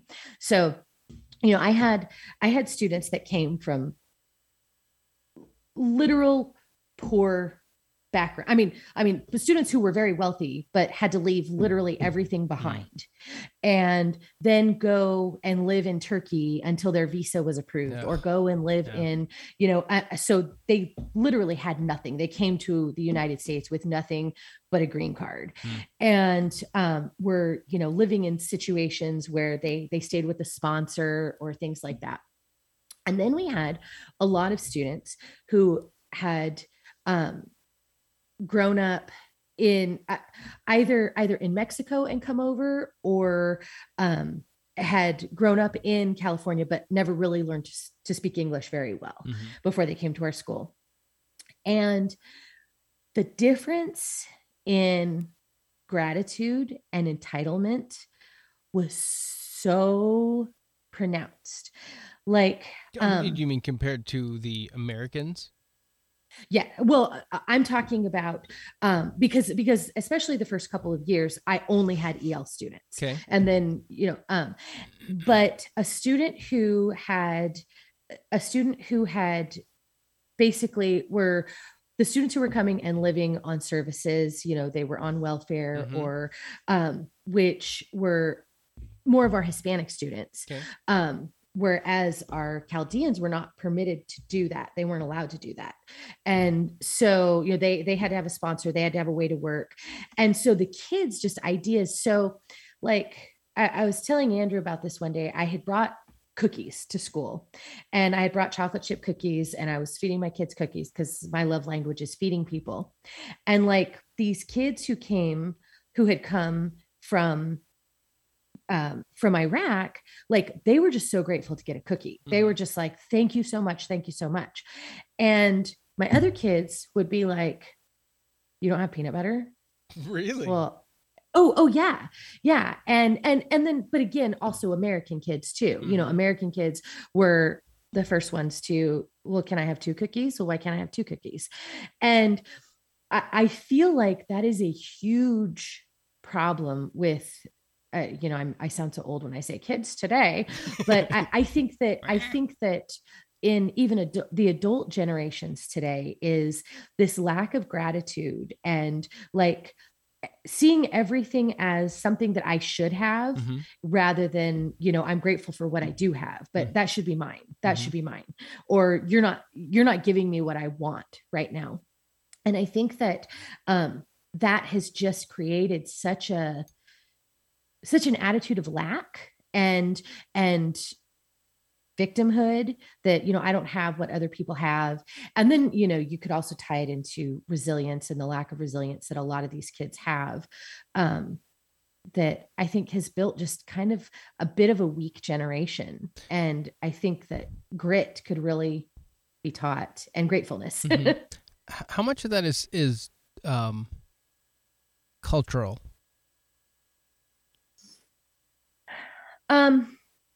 Well, I would imagine that cultural, that is a part of it. But I also think someone truly having nothing and knowing what nothing looks like. Yeah. I think that's another part of it as well. And well, I mean, that was one of the things that I visually noticed, like blatantly, I guess, when I lived in Africa for a while. I lived in Uganda for about 5 months. Right. And it really was that, you know, yes, there are poor in America all day long. It's not the same. Right. And it blew me away at the level of joy that I saw in the Ugandan people when I was there. Right. Even those that had nothing, absolutely nothing, they still had phenomenal spirits and attitudes. Right. And I never saw, at least, and who knows, maybe it's there and I just know it, but never saw an entitlement mentality for a second. And I do know that some of the biggest frustrations that we had, because we did, I worked for a missionary over there that hosted American teams for a short time. And though that was the biggest problem, is when we got these Americans who, we'll call them entitled Americans, who came over and carried themselves as though they were better than. And at one point we actually had to sit one team down and say, all right, this is something you can't do. Right. You need to do the cultural things. Just because you have lots of money doesn't mean you throw it about like that. That's not how it works. Right. That's insulting. Right. And so, there's some cultural things there without doubt. But I wonder, in America, are we, does the young generation, and is it fueled by social media? Is it fueled by the media? Is it fueled by politicians? What fuels this thing, this idea that, I'm owed that. That thing you have, that's actually supposed to be mine. So I need to take it from you to get it because we can't both have it. I need it because it's mine, not yours. Right.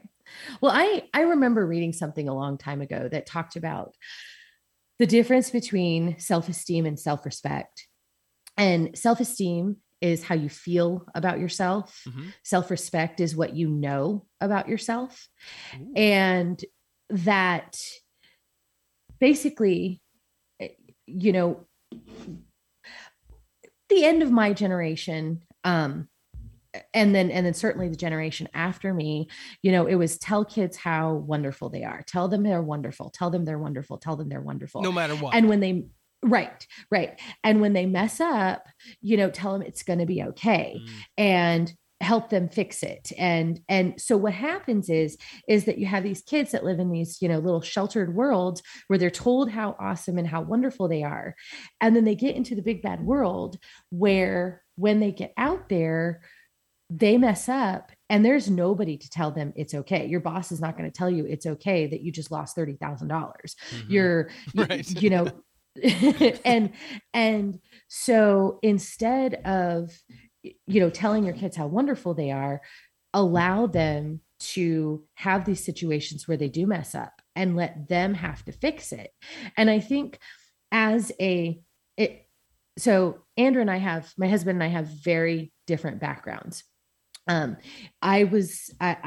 had a broken home and I was an only child between my two parents, but then my mom remarried and there was some hardship in my past. And whereas my husband was raised in a pretty stable home, very, mother, father, very strong marriage, they always had everything they needed. They weren't wealthy or anything, but they always had everything that they needed. And I think we're raised to believe they were the smartest people. And that's the way that they were raised. And so, Andrew and I get married and I would say that on the surface, I look like the much weaker person. I am the, I'm the pushover, whereas he stands very firm. And, of course, as happens in marriages, you hit these spots where you don't have any money or you have loss of a job or, these hard things. And these hard things were very, very hard for him to come back from. And me, I was like, the rubber ball that was like, okay, what are we going to do next? Okay. Yeah. Well, okay. You lost your job. Okay. What's next? And it wasn't until I was older that I realized that I had been able to practice that as a kid. I got let down or things did not go my way more often than not. And so but unfortunately, before I realized that, I raised my own children with the way that I protected them from every bad thing. So they never had to face bad things. And then they grow up and they have a really hard time with resilience and bouncing back and grit and sticking to it. And they're having to learn these lessons as adults, so I just sent them both to military basic training so they could do it. But I didn't realize that, what I considered from my past to be detrimental was actually very, very valuable as a human being. And that you don't, when things fall apart, they don't stay falling apart. And, the biggest thing that you can do is just start moving forward and start doing something instead of just feeling like it's all over because you don't have a parent there to come and save you, or you don't have, somebody to tell you that you're still, the smartest person in the room. And so is this the everyone gets a trophy problem? Yes. And that is, so going back to my favorite school, that was her. So they did not have a kindergarten graduation or an 8th grade graduation. They because you don't earn it until you graduate from high school. And there was nothing that everybody got a trophy for. There were purposeful competitive events that in every grade level, every year we had what were called the Olympics, and these classes would compete against each other. And no, there was not an everybody feels good. There was a winner of spirit. There was a winner, the kids who dressed, all dressed up. There was a winner in the competition portion, but there are winners and there are losers. And if you lose, you should feel bad about it. And you should try harder next time. But that's mean. I know, right? I mean, isn't it? Aren't we told that that's a mean thing to say? Why do you want to get any better if you got a trophy for losing, Well, there's that. Yeah. The MMA doesn't everyone get a trophy, that's for sure. That's true. Jordan Peterson says that you should discipline your children because if you don't, somebody else will, and they may not have the proper motive. Yes. And I heard him say that, and it solidified in me what I think I believe about that little sliver of parenting is that it is very important that as the parents we kind of set these boundaries and hold our kids accountable. Because I don't know what's going to happen when they're 20 or 30. Like you said, your boss is not going to be okay with you. You broke their $1 million machine. Right. Bummer. No, not bummer. Yeah. And so you have to learn how to deal with that. And communication is important. Understanding, that's one thing John Maxwell says, is he the seek first to be understood? Or is that the other guy? Yes. I think that's Covey. Covey, yeah. That's Covey. Yeah. But it's all tied together. Right. But this idea that communication is key for understanding. In marriage, my goodness, that's kind of imperative. If you don't have that, you're hosed. Right. What's the? It's a big. I don't know if there's an answer to this. Maybe there is. What's the fix in 2021? It's almost over. For this problem, this idea that everyone should be successful at whatever they want to do. Or you're not making that statement like it's real. Well, of course it's not real. The expectation. No. Okay. Well, okay. But that's kind of the assumption is that, you can be whatever you want to be. That's a lie. I can't be. I will never be able to dunk a basketball. So I can't be whatever I want to be. It's just not possible. Right. So do we just need to stop lying to each other?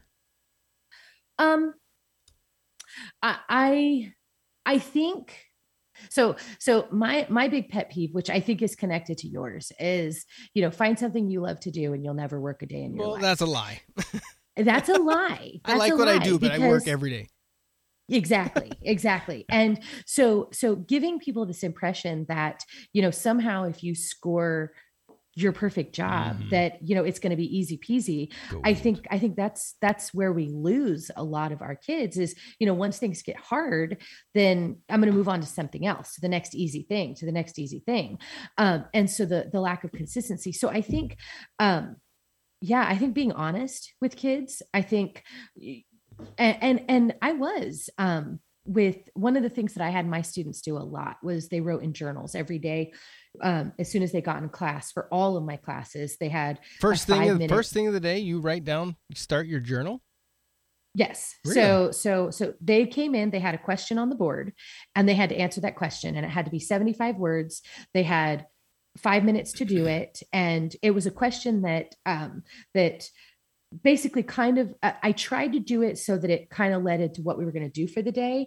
But I mean, it could be what's your favorite smell and why. But I often ask them, what would you like to do?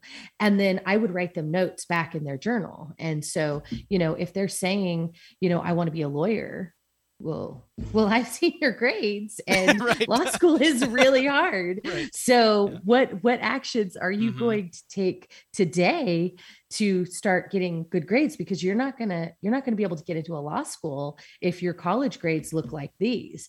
And I think that's the place to start, is being honest with kids, honest about what they're capable of doing, honest about what they're not capable of doing, and then helping them to form the steps to get closer to what it is they want to do. And if those steps aren't there, if there's something missing that, you can't dunk a basketball, well, then, I guess, do you want to look into coaching? Because, why do you love sports? Or maybe basketball is just a hobby that you play on weekends. And, what else is a realistic goal for you and for your skill set? And what are you interested in? It seems that society would say that, back to the dunking analogy, this idea that everyone wins. Society would say, "Oh, you can't reach the hoop? Here you go. I'm going to hold I'm going to hold the guy down who can reach it, because it's not fair that he can and you can't. Right. And then we'll lower it down for you, or give you a stool to step on or something. Right. But we're going to keep, because when he does it, it makes you feel bad. Right. Even though he's very naturally talented. He's 9 feet tall. He can just touch it. It's fine. No big deal. I mean, we've almost solved most of the world's problems. Yes. Yes. What? Well, we've invited Jordan Peterson into the conversation, so what else is there? He's already done it. We're just low lives compared to. Absolutely. When I first learned of him a couple of years ago, I listened to everything I could that he did, and it was. We don't agree on some fundamental things, just because belief systems, whatever. However, the more I listened to him, and the more he actually verbally excavated the world around him, it was phenomenal, because I think we're really close. And he's, he just is so deep. But I love listening to people that can think that massively. It fascinates me. And so that's one of the reasons I want to do this show and have people on that do things that fascinate me, because I want to engage in conversation with people that can think and that have some ability to, or that are doing things that are not typical. There's not just everyday mundane, go to work, go home kind of scenario. Right. And so this has been a blast, and I'm not done technically. You grew up in California. I did. Yeah. I grew up in San Diego. If I remember right, you came to the table. Now, the table, you married my best friend as a kid, his brother, who has been on the show way back early on this year. Yes. If I recall right, did you bring some food recipes, some Mexican food to the table? Is that right?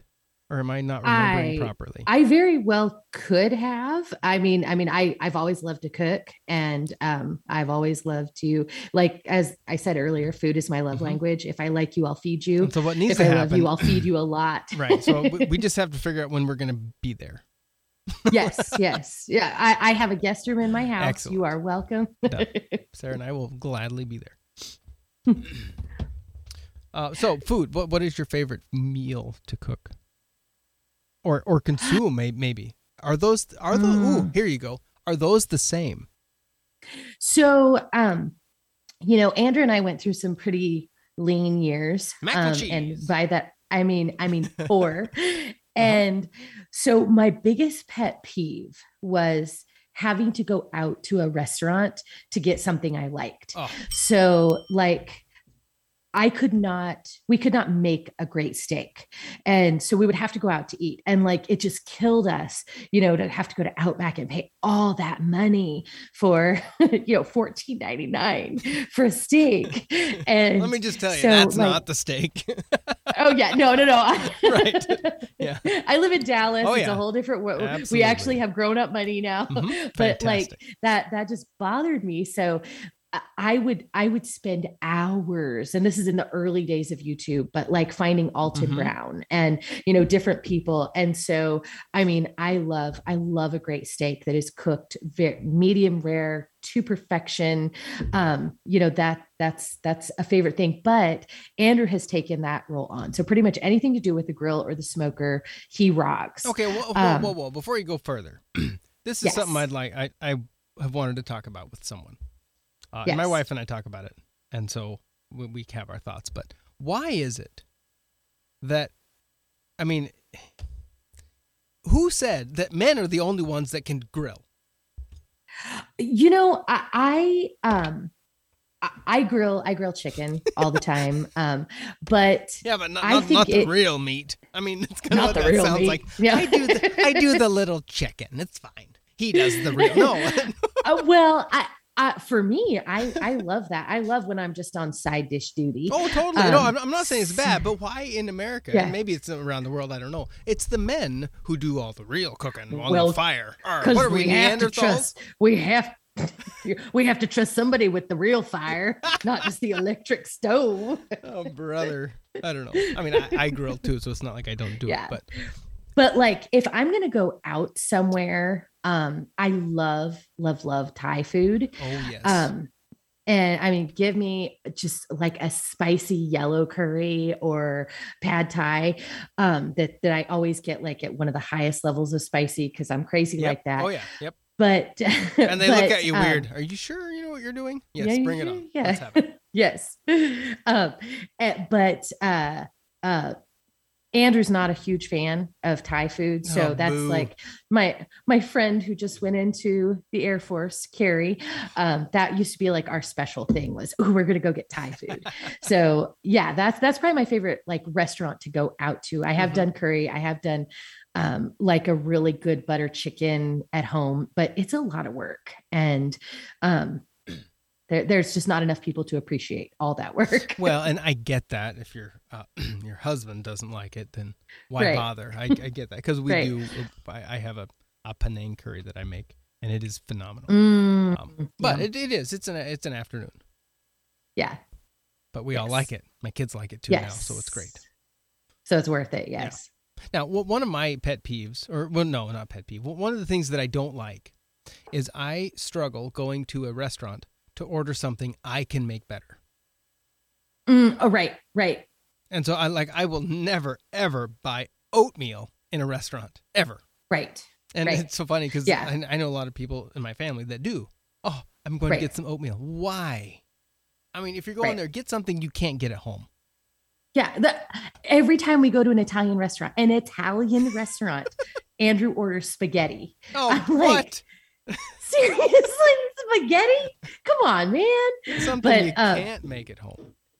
Right. So, or something that just like, I will never go to a Mexican restaurant and order enchiladas ever. I mean, those are just so easy. But you give, if I see a chile relleno on the menu, I'm going to order that, because though I can make them at home, they're a ton of work. Are you a tamale fan as well? I'm kind of picky about the tamales. I really like the cheese and jalapeno, which are not real common. But those are my favorite. So have you been to Lupe Tortilla yet? I have not. Is that here? There's a few of them around Texas, and I think there's one in Dallas or Fort Worth, one of the two. Lupe Tortilla. Anyway, the owners of that, the founders of it, were on the racing show I produce. And gotcha. Anyway, it sounds phenomenal, and if I remember right, their tamales are supposed to be good. But okay. Anyway. That's good to know. Yeah. Yeah. Well, and of course, if you're from California and you come to Texas and the food is very different, it's Tex-Mex is not Baja California food. So if you order a burrito in Texas, you're going to get a very different burrito than what you order in San Diego. And in San Diego, the influence is all from the Baja Peninsula. Mm-hmm. So that comes straight down. So there's like a lot of shrimp. A carne asada burrito is just meat, pico de gallo, guacamole, and yeah, that's it. So I mean, really? it's a meat. There's no burrito. Filler. There's no beans and no rice. And in Texas, they use a lot of beans, a lot of rice, and a lot of corn. Because they don't want to give you much meat. I guess. But the thing that is so popular in Texas that we really don't have except for like specialty restaurants in San Diego is queso. Like, I mean, the queso in Texas, bomb. And so, on a couple of different Facebook pages, I've seen that argument, Texas doesn't know Mexican. No, they do. They just know the Mexican food from the region that they're above, not the region that you're used to. And we don't really have queso in California. So Texas does have its good points too. So it's just melted cheese sauce, essentially, isn't it? Yeah. Right. But cheese. Like I said, a carne asada burrito that you order in San Diego, it's not going to have cheese on it. It's just meat. But no, is it the same piece of meat though? So carne asada is like a really flank thin steak, isn't it? A flank or flat steak, just really thin that's marinated in like a citrus type. And typically cooked on a flat top, like seared on a flat top, and then lime on it. Which is my experience with carne asada, and I love it when it's done like that. Yes. But here they call it fajitas. They call it. It's the same thing, really. Well, no, it's thicker slices. They're just lazy. Yeah. It's a tortilla with meat, cheese, and vegetable. What are you going to call it? A burrito. It's a tortilla with meat, cheese, and vegetable. What are you going to call it? A quesadilla. The Jim Gaffigan sketch is hilarious. Yeah. But we've kind of gone away from the parenting thing, but I do want to circle back. Yeah. Oh no, don't use that word. I hate that phrase. I'm sure I know we've talked about this before, but my kids were less than 10 and 6, because 10 and 6 is when we actually left Roseburg. Okay. So they were younger than that when I went to you and your sister, and you guys were teenagers at the time, or maybe even a little bit older. And I remember going to you guys and saying, I love how you two turned out. Tell me what your parents did right. Oh crap, what did we say? They beat you every day. No. Yes. Kennels in the basement. So the way that I remember it was that you guys were always considered, you both said you always felt like you were a part of the family. It wasn't like parents and kids. Like, you guys were always welcome. You were always seen as whole people, not just kids. Yeah. And that you felt like your opinions mattered. You felt like and you felt ultimately seen and heard. And so then the young mom that I was, then I tried over to your parents and I'm like, okay, so I've talked to the kids. I want to know what this is. And now, what is your advice? I'm looking at the kids that you've raised. I want my kids to grow up like yours, who, and I had my reasons for why I just admired you and your sister so much, but the advice you're creepy, it's fine. No, you guys were so like, knowing what you guys had gone through, church situation, all of that, knowing other fallout that happened around you. Like, you guys didn't get mixed up in the nonsense. It was like your mental health stayed intact when things around you kind of fell apart. And yet I knew so many others who did not do so well with all of that. And you guys were individual. Yeah. Yeah. It's crazy. Like, looking back over the group that was there, most of them ran some other way. Right. And by no means is it because we're awesome. I like to this day, we have these conversations. What was it?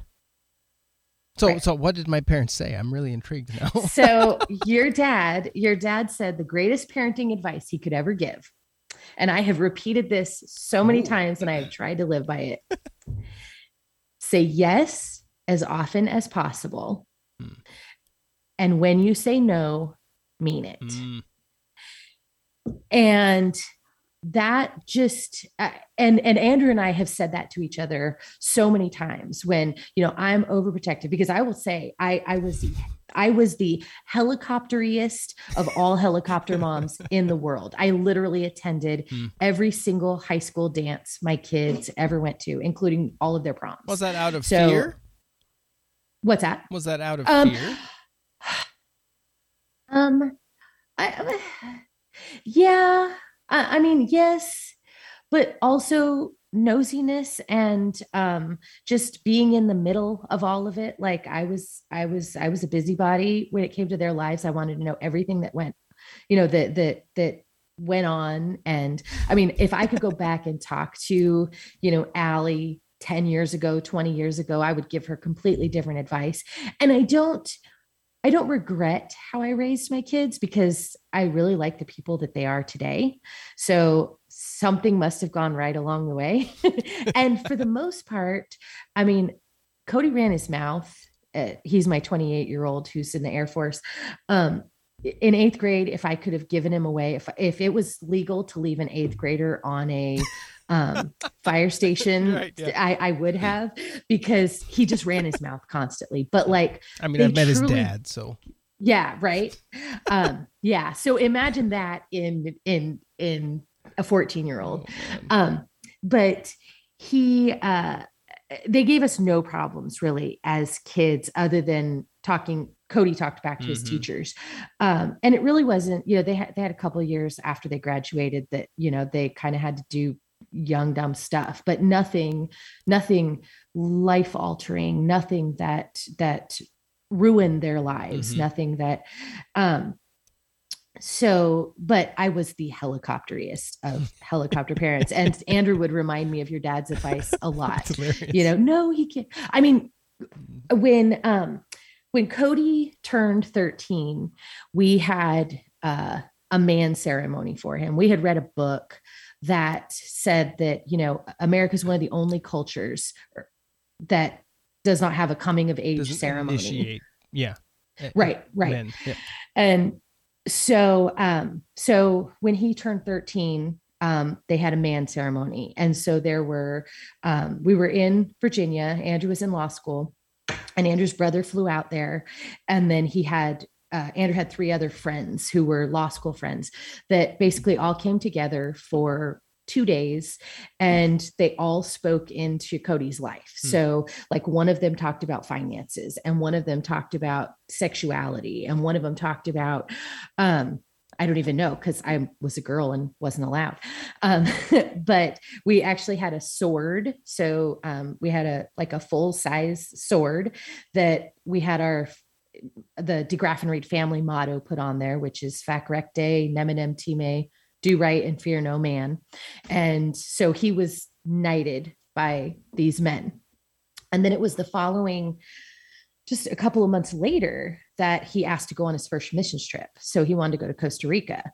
And I'm like, no, I mean, he's 13 years old. He's not going. And he's like, but Mom, I'm a man now.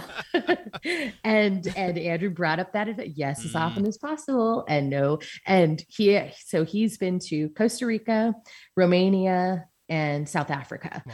And he did all 3 of those. And he really thought that he was actually going to be he actually went to school to start being a missionary, and then met his wife, and everything changed. But that'll happen. So, well, that's wild. Yeah, maybe that's why, thinking back of what we apparently told you, maybe that's why it bugs me so much when I see adults that try to put the children aside. Right. It drives me mad because like one of my, I had a dear lady that I have gotten to know out here, and I really like her.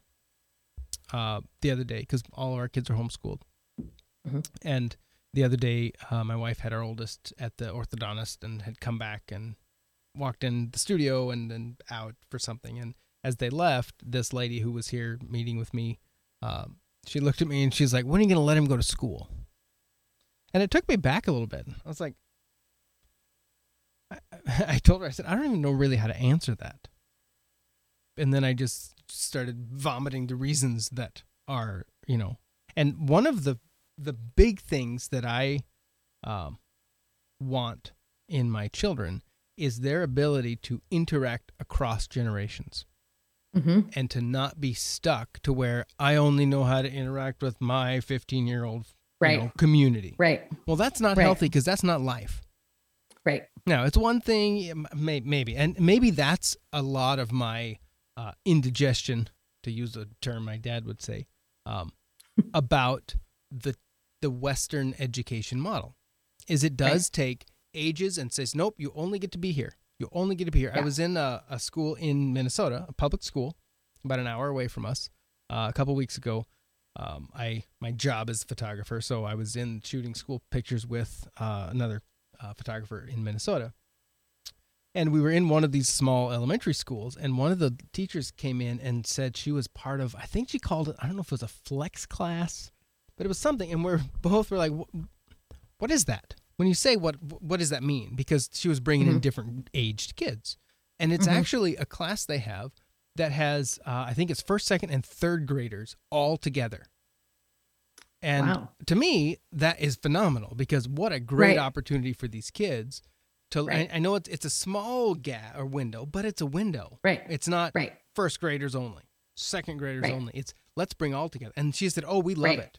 In our, we've got a couple of them in their school, and they love it because they have some flexibility. There's diversity with the learning skills and all that.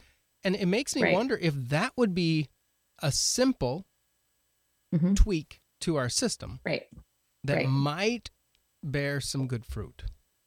Right. Well, I think in theory, that's great. I think schools that are small enough to be able to do that well, it's great. I think going back to regular schools and having certain outcomes that are required, that's what would throw a wrench in that. Absolutely. Yeah. And it's you talking about homeschooling. So in the last position that I had was working, with homeschool families, and I had 40 kids, and this one mom, she was not on board with masks or anything. And so I would go to her house for our meetings. I didn't have her come on campus because the requirement was you had to wear a mask on campus because that was the law. And so, the mandate. And so, and our principal didn't want our school to get shut down but anyways, so, she called me at the beginning of this school year, and she's like, I need you to come back. And I said, well, it's kind of late for that now. And she's like, no. Our new teacher consultant is just, she doesn't understand how you guys are supposed to be. And I said, what do you mean? Wow. And so, when I would show up at her house, both of her kids, so she had a second grader and a K4. I mean, they were on me in a heartbeat, like, oh, Miss Allie. They would generally, one or the other of them would sit on my lap while I had the meeting with mom. We talk about things. I'm talking to the kids. And this mom was telling me that at the first meeting, her son ran up, and she wouldn't go to their house. The teacher consultant wouldn't go to their house. And that's your prerogative. You can do what you want, but they met at a neutral spot, and the kid came up, and the teacher put her hand up in the child's face and said, this is not your time. I'm talking to your mommy right now. Nope. And and she's like, they just she just doesn't understand. And so this started a conversation. So I called my former supervisor, and I'm like, hey, I think you should probably have well, then it turned out that several parents had kind of complained about this one teacher consultant, but nobody had complained to the right person. And so, she said, well, we want to talk to her, but how would you go about explaining how you did things? And I said, I think this role is a lot more grandma and a lot less teacher. Like you are a mentor to the mom. You are the sage that has information that the mom would like and who cares as much, probably not as much, but who cares enough about their kids' well-being that you want to give them information to help them in the same way that a grandparent would do that. And treating the kids, the reason these people are homeschooling is because they don't want their kids in this teacher environment. Yeah, right. So don't bring that to them. Right. Right. So I can definitely see where, kids getting treated like that would be, especially for a homeschool parent, it would be like, no, I can't imagine that would be well. Right. And all of a sudden, magically at 18, everything that you have to say is now powerful. And even though you've been told, to sit back and shut up. Right. And, and then, now go, you're good. Yeah. Yeah. And the other thing is kids have to know who they are, what they're going to be 100% by the time they are ready to go choose school, and they can't change that ever. Right. It just, I was going to be a marine biologist in 7th grade. In 11th grade, I was going to be a pastor's wife. I decided. Well, you could have done that one. Yeah. You just got to pick the right person. Come on, that one's easy. Yeah. We even tried for him for a minute. That's true, you did. Yes. Yeah. And then it turned out that wasn't it. Yeah, right. And certainly never that I plan on being a teacher or, a radio broadcaster or a government contractor. Yeah, but anything less would have been inadequate. Right. So. And now I'm trying to figure out what the next step looks like. And, I am here 47 years old and don't even know. So how do I expect a 14-year-old to know what they want to be when, because, it's so hard because you don't even know what the world is going to look like when it's time. So to say you want to do or be this thing, I mean, I would love to be a writer. I'm in a writing club and I've done National Novel Writing Month 2 different times. I've written 2 different books and haven't done anything with them. But I mean, I love writing. I don't edit them. I just write them and put them in the closet. I do have a small publishing arm of my company, by the way. Oh, okay. For real. So yeah, I don't know, but I do know that there is something kind of magical, I think, that happens at 40. And I don't know. I don't think it's necessarily that number. I think it kind of happens around there somewhere where you realize what matters and what doesn't. And you realize, to you what's important and what's not. And so much of the stuff that mattered 20 years ago really is pointless. And the things that you completely overlooked in your early 20s and 30s even, you realize how important they are and how much more important they become to you. And ultimately it's like people's opinions just really don't matter anymore. There are certain people who I care very much about their opinions, but it's certainly not the world. And my own view of myself is not found in other people's opinions of me. And so, that's where I think I'm at this point now, where it's like, what do I want to do next? I'm not quite sure. I would like it to make money. There are things that I'm pretty good at, and there are things that I would like to try, but I'm still trying to figure that out. Well, you have experience in the broadcast world. So podcasting's free. Yeah, but I mean, how many people are going to want to listen to me talk? It's just not. Well, we'll find out soon. That's right. It depends on I had a meeting earlier today with a lady who's looking at building a podcast for the nonprofit she works for.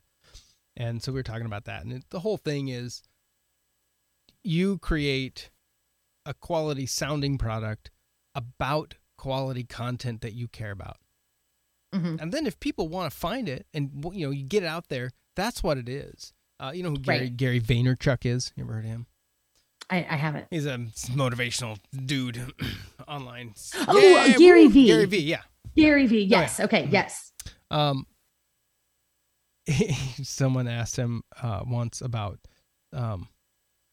basically, what would you recommend? And he's like, getting into the podcast space. And he's like, it doesn't matter. What do you want to do? If there's something out there that you want that's not there, start making it. Because you're probably not the only one that wants it. Right. So make it and then go. I produce a racing podcast. I don't host it. I just produce it and intro and I exit it for them. It's hosted by a dude in New Jersey and one here in town. And it's because no one else is doing it in that niche market of drag racing that they're in. Right. And so they started it, and now it's getting much bigger than I ever thought it would. Because no one else was doing it. Right. And they looked. They're like, there's nothing out here for what we want. So let's make it. Yeah. Perfect. Let's do it. Right. So come on now. Right. Is there anything out there for what you want? Do it. It's simple. Come on. Yeah. Yes. Yes. Easy. It's so simple. Yes. Well, Allie, do you care or want people to follow you along the social medias if they so choose? And if so, how would they do that? No is the answer. Perfect. Well, I'm just trying to think. I think everything's on private because I had high school students that I didn't want, taking my picture and turning them into memes. So smart. I mean, my name is Allie Degraffenreed. I am not hard to find. Gotcha. And if you're interested in following me, you can absolutely try. Reach out. Allie with an I, like Karate Kid. So. Gotcha. Well, thank you very much for taking time this evening. I know you've been traveling the last few days and you shipped your baby off, and I guess this was something for you to focus on. Good job. Yeah. It was fun. I love podcasts. Awesome. And so this was right up my alley. I got to talk on a podcast. I feel so special. Thank you, Craig. And it's always a pleasure to talk to you. Absolutely. Someday we'll actually come down and see you because we threatened to when you lived on the East Coast, and that never panned out. So, which was 100 years ago. Come on to Dallas. I will feed you. You'll have a place to stay. We're there. Absolutely. Check. Okay. Awesome. Thank you very much. Have a great day. Bye-bye. Thanks again, Allie, for taking the time to sit down with us on the interview. Thank you all for listening in on this conversation. Hope you enjoyed it. Hope you got a little something out of it. If you did, tell your friends. And if it was worth it to you, decide what that was and go to whyamilblank.com, click on the podcast button, find the donate button, and you can help support the show so we can have more of these conversations as we go forward. So thanks a lot. Hope everyone has a great day. Stay safe. Continue learning. And we will see you on the next one. Thanks so much for listening. Have a great day.